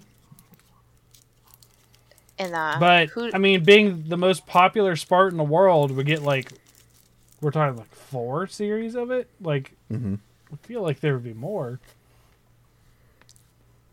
There's the Olympic Games. They have those video games come out every time the Olympics are. Those are actually really funny to play poorly intentionally. Yeah, there was a Super Nintendo one. It was like you had a frog played in different Olympic games that I played a long time ago. Like, I liked those. I think they were just I think those were official too, like official licensed Olympic stuff. I don't remember the name of it at all. But they're like, it's weird because like sports games have always, as gamers, we make fun of the sports games because they're so the same and about sports. Like sports ball is like the thing that people moniker regular sports to. Not like I have a thing against sports. I mean, I ran in track, and then I liked soccer quite a bit. I wasn't able to play it because my school was too small to have a team, but I would have played. I don't know. It's weird. It's weird that they were so popular for so long, and now they're just sort of relegated to these like side games to a lot of people's mentality on EA, even though they sell tons. They have to. Else EA wouldn't be doing them. Mm-hmm. Wouldn't be a pillar of their company. Yeah. I just think we need to get back to just having games be games instead of having all these different microtransactions that infest them and take over. Yeah. True. I agree. But since they create such giant ass profit margins, I don't think we're going to see that happen anytime soon. Nope. Not really. Nope. I mean, there's certain ways it came into a backlash, like loot boxes and stuff being labeled as gambling, and some people were like, "Oh, whoa, okay, we're not gonna mess with those." Like, then Blizzard went full hog on them instead. Like, yeah, okay, all right, Blizzard. Poor Overwatch there, man. I tell you what, as fun as Overwatch was, that game got such a raw deal at times. How so? Like, just like it got hit with so many controversies. Now, granted, it's not like it wasn't warranted, but it was like, hey, the cool thing to make money is loot boxes, right? And then Star Wars Battlefront happened, and they're like, oh, okay, well, we still have those, so we're gonna do a professional league. Isn't that cool, right? Oh, esports is really taking a hit right now. Oh no, like, like that poor game. Yeah. Oh well, it happens. Maybe I really liked it too. Maybe they've since learned.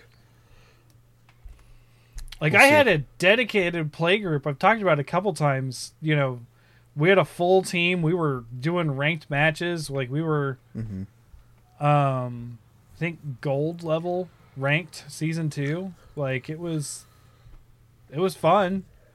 I got to be Farah, which was awesome. I don't know. You guys don't know who that is. She's basically the only person that could fly. She had a jetpack, and she had this non-damaging attack that pushed people. And I would just stand near ledges and push people off cliffs. Just boop. Okay. Got a triple kill. Boop. Fair enough.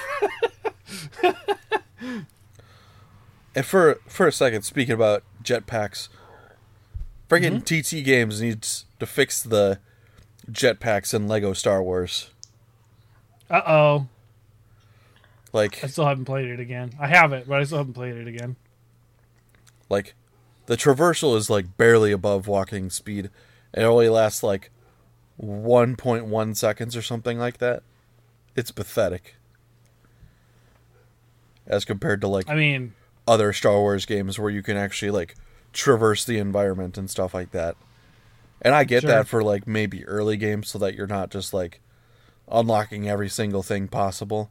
But like at a certain point, it should be fun to use and not just like, well, why they even make it usable? If it's just for like 1.1 seconds, it's really just. Now, I do want to preface this. This is a joke for our good friend Mossy, who's the #1 Boba Fett fan. But I do see them sucking because Boba Fett uses them. There's also a Jet Trooper in the game, and there's also Jango Fett. Oh, don't even get started on Jango. Jango's even worse.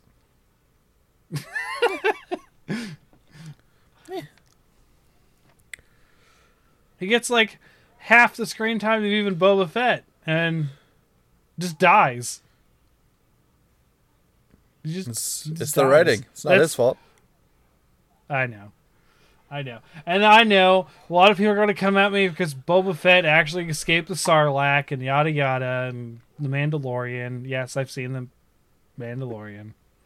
Actually, there was something I didn't watch. Book of Boba Fett? Yeah, I didn't watch the Book of Boba Fett. Probably because it was Boba Fett. My most hated Star Wars character. Nah, it's decent. Tamura did a really good job with the character, I would say, as opposed to what hordes of people I liked him in The online say. Mandalorian. Mm-hmm. He seemed fine in The Mandalorian. I just didn't, Well, he's just not my character. You get his backstory and what he's been up to. His backstory. Oh, okay. Since the original movies.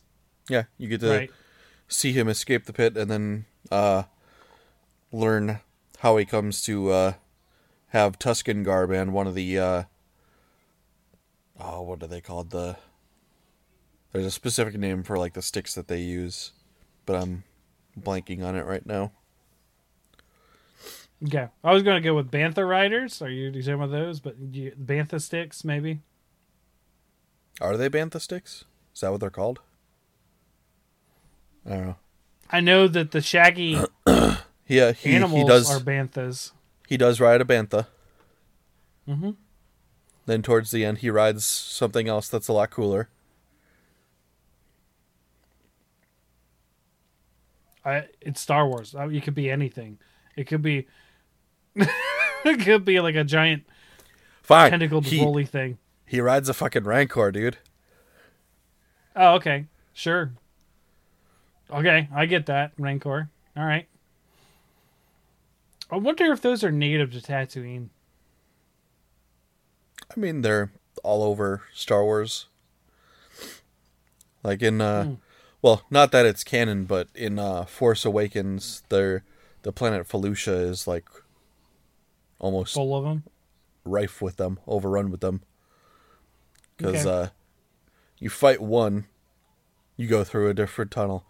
Then you fight two at the same time. And then there's like an Omega one that you fight. Okay. So. I don't think you fight him. What was the game I played? I had the red-haired Jedi escapee. Oh, Cal Kestis in Jedi Fallen Order? Fallen Order, yeah. I was like, I don't think you fought one in Fallen Order. No. You fight those weird toad monsters. Yeah. Those were mean. Those are very mean. So, yeah. So, is there any other news that we have, or are we all just spitballing at this point? The only thing else I have, if you want to talk about it, is the Activision diversity space method. Oh, yeah. We talked a little about this before the show. I pulled up the article for that. Yeah. Ooh, that's a rough one.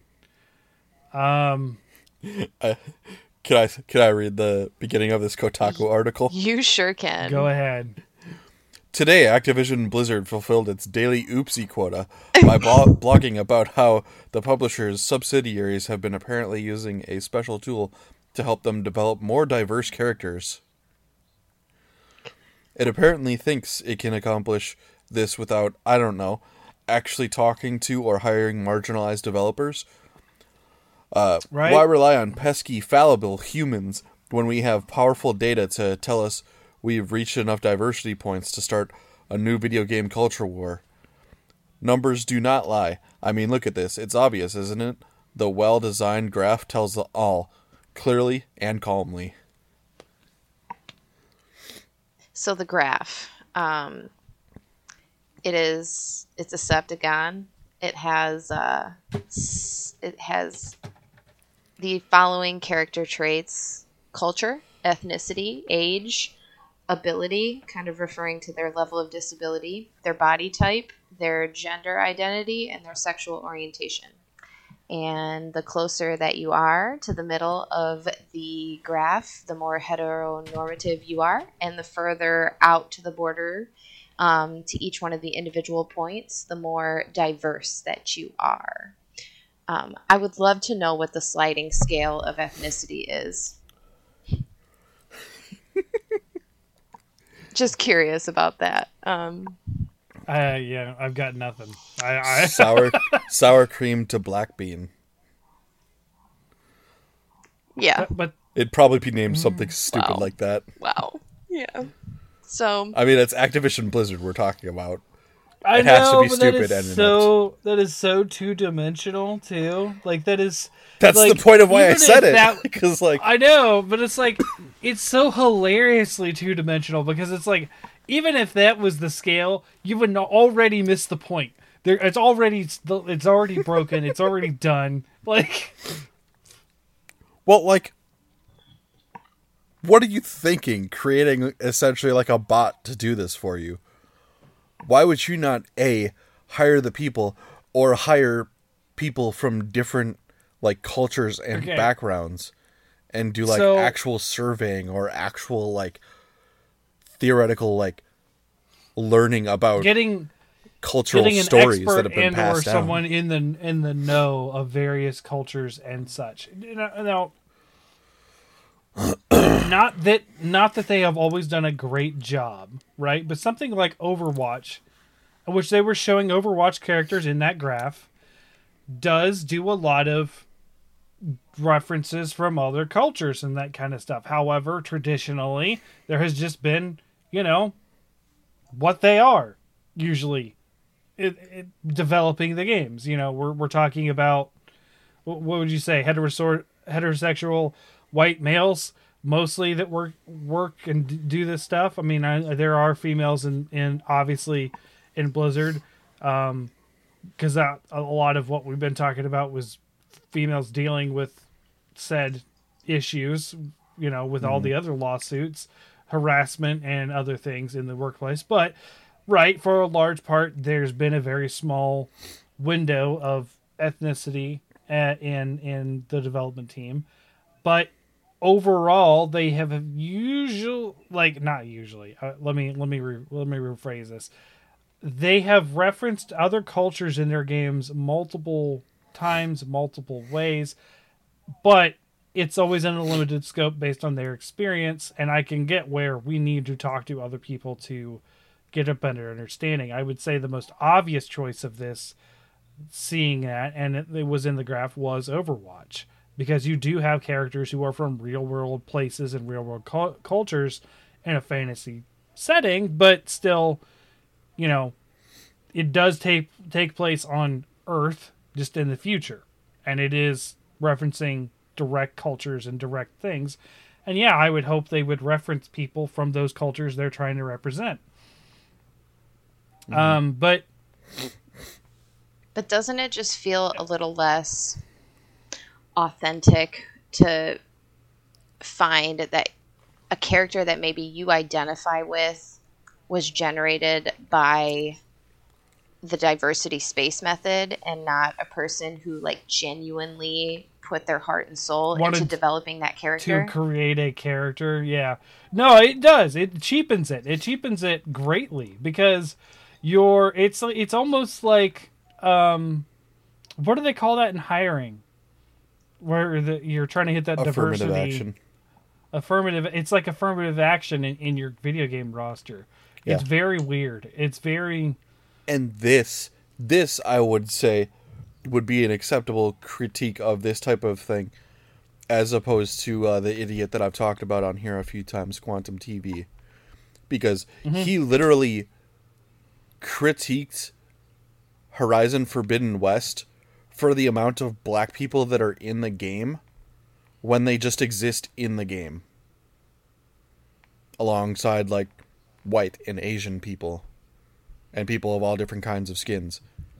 But like the thing about Horizon Forbidden West is that there's no like culture informed by just like their skin. It's informed entirely by the region that they live in. Because all the culture from the previous like world in that universe is gone because of the actions of Ted Faro, because he wiped the Apollo database, which had all the previous knowledge from all of humanity, and he just wiped it. So they're all just tribally based, and they have their own separate belief systems. And like right. That, I would say, is far more legitimate and real and grounded than what I would say Activision Blizzard / Overwatch is doing with their little metrics meter here. Like, right now, is this an example of how to use the chart, or did they actually do Overwatch with this chart? I think they're saying that they actually created some of the newer characters. So I've never played Overwatch, so I don't know any of their names, but I guess that there's like the first black female character in Overwatch was using this diversity space method. Gotcha. I have not played Overwatch since 2017. So, we're talking the year after it came out. So it's been a long time since I played. And I think I bounced after the first character that was added in. Like, I played with the base roster. And to be fair, I didn't feel... Now, granted, this is based on my limited knowledge of said cultures, right? I didn't feel that they were, stereotypical... just 100% stereotypes of the cultures they were representing. There were aspects of that, like, let's say, what is his name? There's I can't remember their names, but they're brothers. They're from they're Japanese, Kenji, and then I don't remember the other one. One was like an archer, like a samurai kind of archer guy. The other one was like a ninja sword guy. Hanzo. Yeah.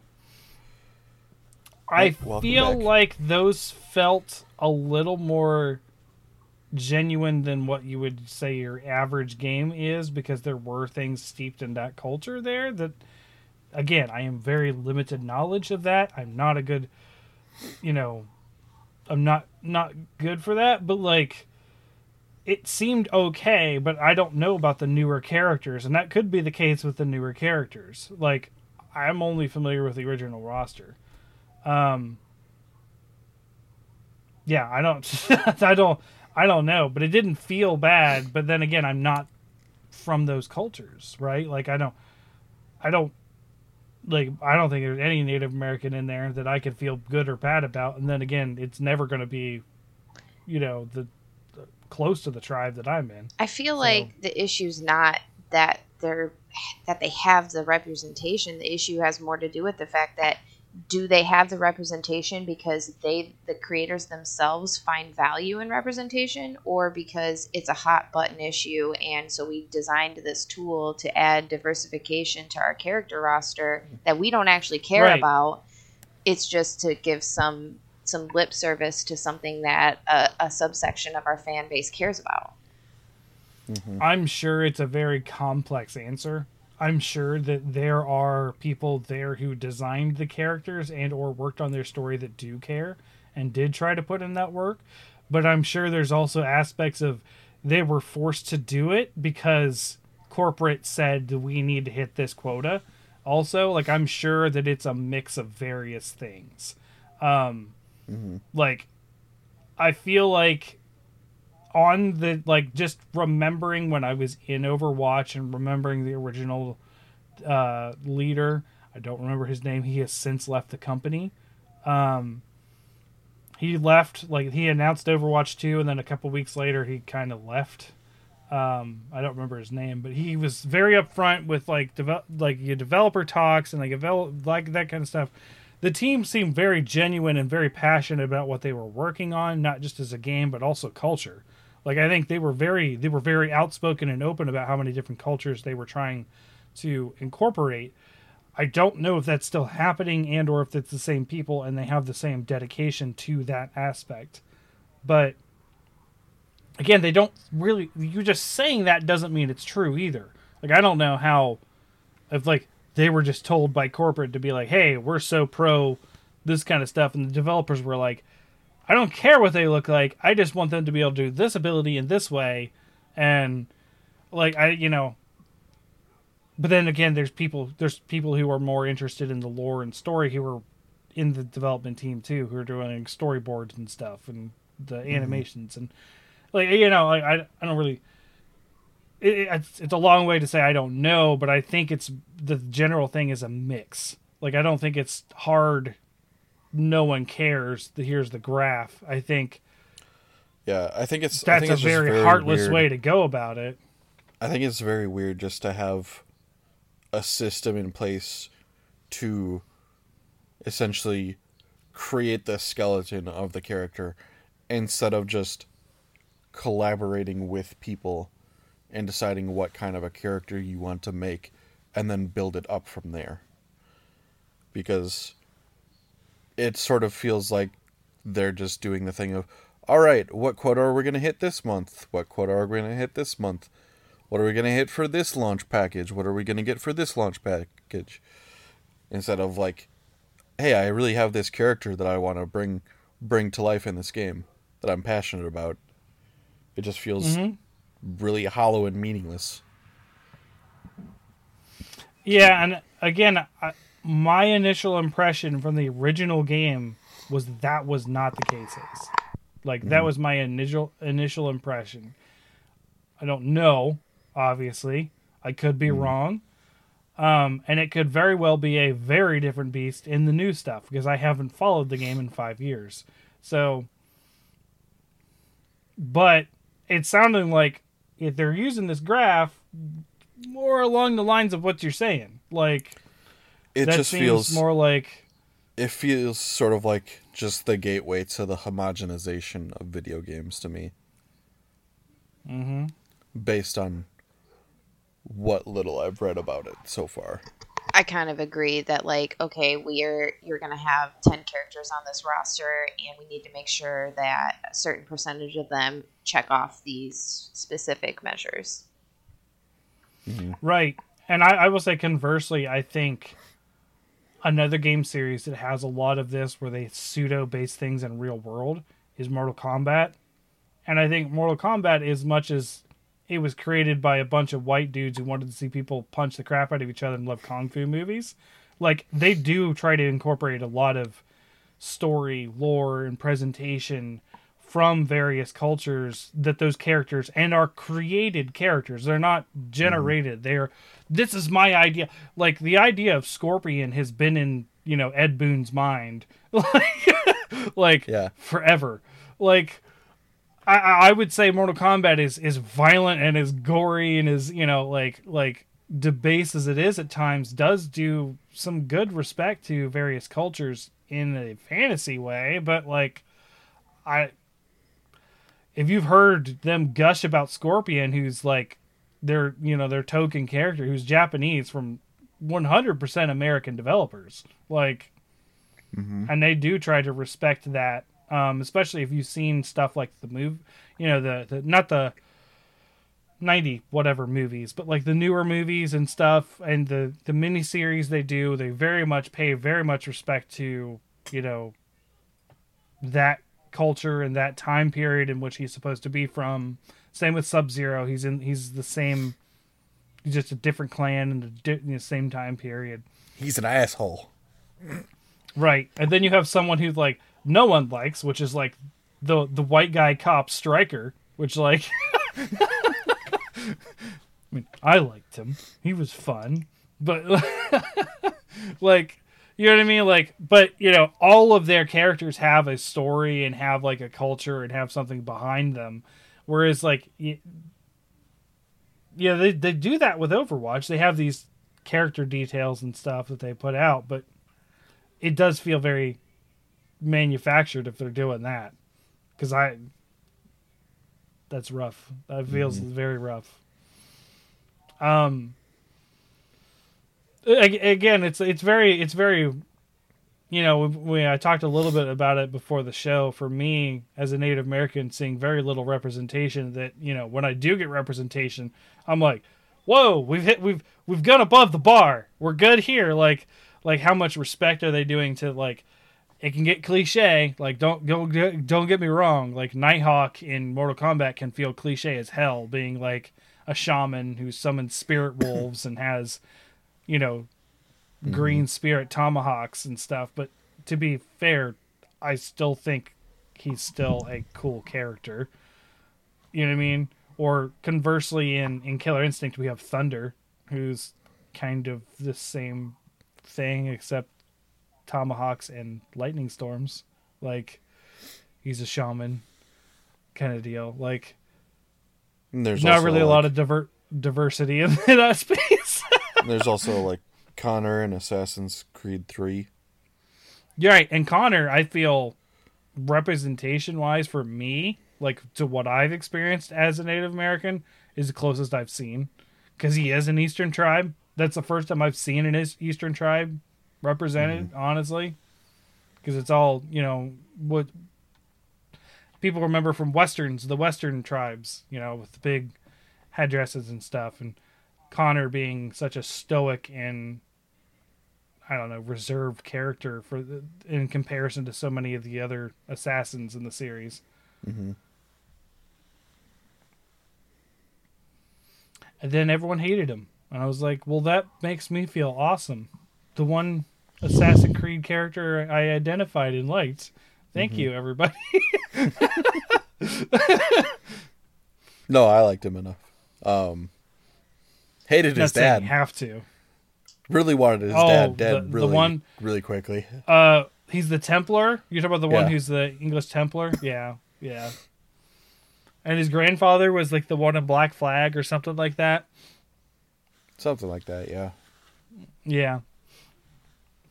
Yeah, that's just bad. It's just bad that they're doing that, and it's bad that just talk to people. Just figure out what, you know. And it feels better if you create a character with an idea in mind from the ground up. You know what I mean? It's just like,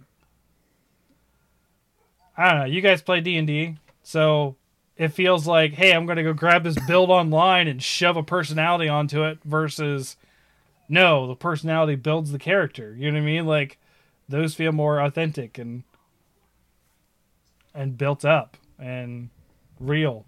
Whereas, you know, like, insert personality B into character C, or you know what I mean? Like, it's just apply skin color A-2B.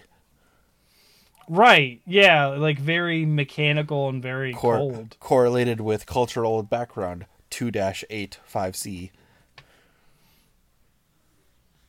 It feels very specific. Ace, are you working? I'm just mimicking what they're essentially going to lead to.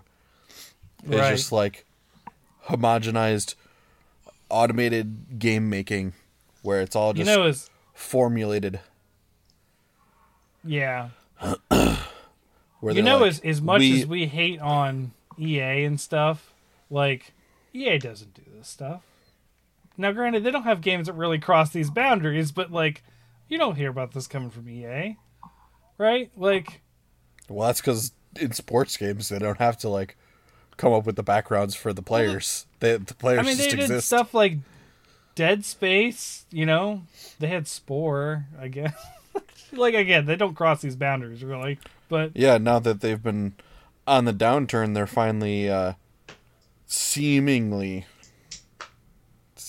very hesitantly, I will say, pulling their heads out of their asses and actually working on developing good games instead of just trying to fucking cash cow it with every launch. Mm-hmm. True. We'll see. I mean, they screwed up Star Wars pretty rough. Very hesitantly excited for Dead Space.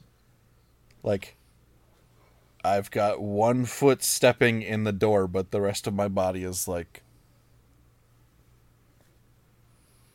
Yeah. Keeping an eye on you, EA. Downloadable content for each weapon. There you go. I would destroy my pre-order so quickly. Oh boy. So, I would interrupt a customer. I would interrupt a transaction. I'm sorry to cut you off, ma'am. This is important. Bring up my number. I've got to correct this now. Any other thoughts on the terrible, what was it, Septagon? Yeah, I have no other thoughts on that. Okay. Could you not? I mean, yes, they could not. They should not. Could you not? Could you actually put in the effort of like hiring people from diverse backgrounds? I don't think you have to go as far as hiring. I think consulting is fine. Hiring and consulting, both I would say are important. Because clearly, if this is what they have in place now, that means there is a lack of creativity and diverse thinking in the workplace. Yeah, right. But so also that needs to be changed as well. Sure. I don't disagree. However, the developer space is not a great... It's not like everyone from every culture is working as developers too. Like I said, with the Native American thing, like what were they supposed to do with This Land Is Mine? Like, how many people are you going to get to actually work on a project like that is Native American? Like, not a lot. I mean, can't say that for other cultures. Depends obviously, on if they tried. There's obviously, if you're, just say Japan. I mean, half of the freaking game industry is Japanese developers, so I can't defend them on that one. But, sure. Hiring, but also consulting, right? Like hiring is a bigger move. I'd say it's not asking too much to have both. No, I'm not saying it isn't, but I'm saying it is. It's not as easy, and they're not going to go the not easy path. You know what I mean? But I feel like, especially when we're talking about a company like Activision Blizzard, they have so much money that they can create roles that are not just game developers. Like, you can have consultant roles. They have roles that aren't just that. Right, so why are they not filled with a diverse population of people?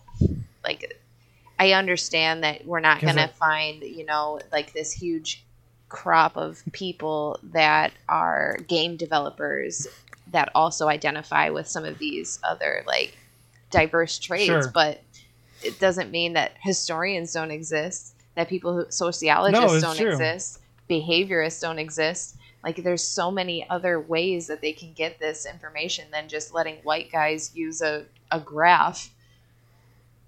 No, I'm not defending their decision to use a graph at all, but you talk about hiring. I just don't.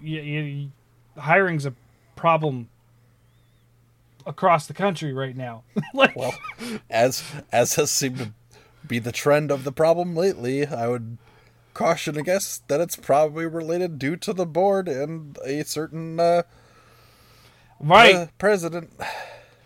Yeah, I mean, who wants to work there now? Like, how many people left that loved working there, at least in some aspects, not obviously in all aspects because they left, but or at least they had love the idea of working there, and that's not the case anymore there too. So,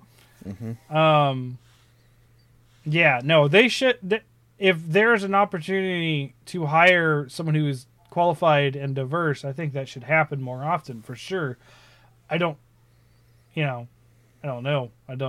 I'm not a game developer, at least not yet. My dad keeps still trying to make me one, but he's like, what you should really do, Cham? You should really make a game for our company. And I'm like, pass. I think I'll learn CAD instead, which is literally something I said this week. Like, I would rather draw. Does he have an idea of what the game would be? Or is this just... well, we've had several ideas. He's had me pitch my ideas of stuff that I would do in games. And, like, the first game that I would technically love to, quote-unquote, make is a spiritual successor to EVO that is a little bit more freeform. Probably doesn't have as crazy as a story because I'm not that creative as far as story goes. I mean, seriously, when you... Like, just a little snippet of the story for that game, you kill the Yetis because the Yetis are keeping other mammals from evolving because they don't like that other animals could be stronger than them. So they're stunting evolution. So you kill the Yetis, and the ancestor, your character doesn't kill the baby Yeti, and it goes off screaming "mommy" and "daddy" in an NES game. So what it has of happening is it goes, run, run, run, run. Dialogue pops up, "Mommy, daddy, run, run, run, mommy, daddy, run, run, run, mommy, daddy," and then like you go into the next stage, and then these giant monkeys that are like Sasquatches hate you because you destroyed their family, and the ancestors of screaming "mommy, daddy," they can haunt their dreams. Like I'm not that creative. Oh boy, it's a weird game. But yeah, no, I agree. There definitely needs to be a change. Something's wrong there if you're using that graph for sure, or that chart, or whatever you want to call it. The abomination that helps them insert personality into character. It's just rough. It's just not a way to do it. I don't really have much else for news stuff. That's the problem with me. I'm not super good on the news episodes. I feel like it's just, I get busy and I don't pay attention to the news because I'm just playing games. Like the games I've been playing have all been old right now. I've not played anything new. I mean, after Braun posted in the group chat, I'm tempted to do some more 3U tonight. I've had GU in my Switch for the past week. I booted up Final Fantasy 9 because it was on sale, and then because I never played it, but I really like the Black Mages in Final Fantasy series. You know, the ones with the really big hats, and they have like, you can't see their faces, and they got yellow eyes. I always thought that was a cool aesthetic, and they have a character, the Vivi or something like that is like just one of those Black Mages from the Final Fantasy series. Actually, no, I've been playing Stranger of Paradise for Bickering Bucks, so that's a modern game, but also Final Fantasy. I'm playing 2 Final Fantasy games and Fallout, so I'm not really up on modern gaming news right now. Fair enough. Except for Sunbreak. I mean, I did watch Sunbreak as it was ending, and then rewatch the whole video. There was a meeting. There was like a financial meeting, and I don't have anything to be with a financial meeting at work. So Dad and Chauncey were in there, with Chauncey being the financial guy. So I was sitting in the car waiting for them to be done with this meeting while I was watching the Monster Hunter Rise Sunbreak event on my phone, which was fun per se. Not like I was skipping out on work. I just have nothing to add as far as the financials of the company go because I don't know them. So why would I talk about them? I guess Dad was joking around to have me in there as an intimidation tactic. I don't know why. Because why would you want to intimidate your banker? I don't know. Just like 3 of us versus him or something like that. He was joking around about it. So yeah. Well, next week is our usual Monster Hunter week. Sasha will probably not be joining us unless we can indoctrinate her in a week. So probably not. What if I just send you a copy of Rise? Well, I probably still won't play it right away. I still haven't even beat Wonderlands. I should have more time for gaming, and starting in June, though, you know. Mm-hmm. Mm-hmm. I'll send you a copy of Rise, and then a really stupid picture of me holding like a knife to a piece of paper with the word "your job" written on it, like I'm holding your job hostage. Play the game, or else. So I expect next week we'll probably go in more depth onto what the digital event was and some other stuff with Sunbreak coming out so soon. And we actually have another digital event coming before the release. They said sometime in June. So yeah, I'd expect probably like a week or 2 before. Yeah, I mean, there's not a lot to work with. There's only 30 days, so they've got essentially 3 weeks and 4 weeks to work with. Oh yeah, I found out too because I stopped in at GameStop earlier this week. Mm-hmm. Apparently, the release of my Fatalis figure has been moved to the 14th of next month. So, got a little bit more time. All right. A little bit more time, and then Heckin' Chongus is going to be here. I have some time. So the Starship Troopers game was delayed till June 6th. So I have time to finish Starship Troopers before we get Sunbreak. And also, our Bickering Bucks episode is going to be longer. We're actually, because Brian has to work a lot. So I'm going to be stretching out my playthrough of Stranger of Paradise until, because usually we'd record the end of this month, and we're talking the end of next month. Because, he's a big director and has 7 people underneath him he's got to manage and yada yada. No, just making fun. So, yeah. Well, I guess we'll wrap it up here. Thanks for joining us tonight, those who did, and we'll catch you next week with some Monster Hunter stuff. Be sure to follow at Hunters Hub Pod on Twitter. We did release the Flesh and Blood episode finally. We recorded Monday, but I had a lot of other things to get ready, like the art and the theme. Jacob did a wonderful job on a new theme for the Flesh and Blood show. It reminds me of Mortal Kombat music. He did a really good job with it. Like, nice. It's pretty good. So be sure to check out that show. We just released the Tiny Tina Bickering Bucks a couple weeks ago, so catch up on that because it's going to be a while on Stranger of Paradise. And so yeah, if you guys want to follow Ace at Ace Badger Gaming on Twitter. Been posting some clips from Generations Ultimate and also some crowns. Yeah, I saw the crowns. I didn't see the Gen U clips yet, but yeah. Then yesterday I was getting me and some randos were getting our cheeks slapped by several Bloodbath Diablos. So that was fun. That's rough. That's a rough monster. I remember us doing that with Morg, and that was a ride. Mm-hmm. I feel like doing any hunt with Morg is just a ride because he's such a wild card, both with how he hunts and then both with how he like makes his sets and stuff like that. Mm-hmm. Yeah, he was good though. He was really good at the game. So, and then if you guys want to talk to Sasha, be sure to join the Discord because that's where she's at.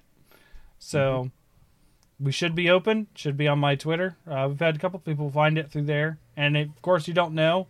It's always welcome to ask, and I'll send a link. But otherwise, thank you guys for joining us, and we'll catch you next week. And in Sasha's case, 2 weeks. See ya. Bye, Steve.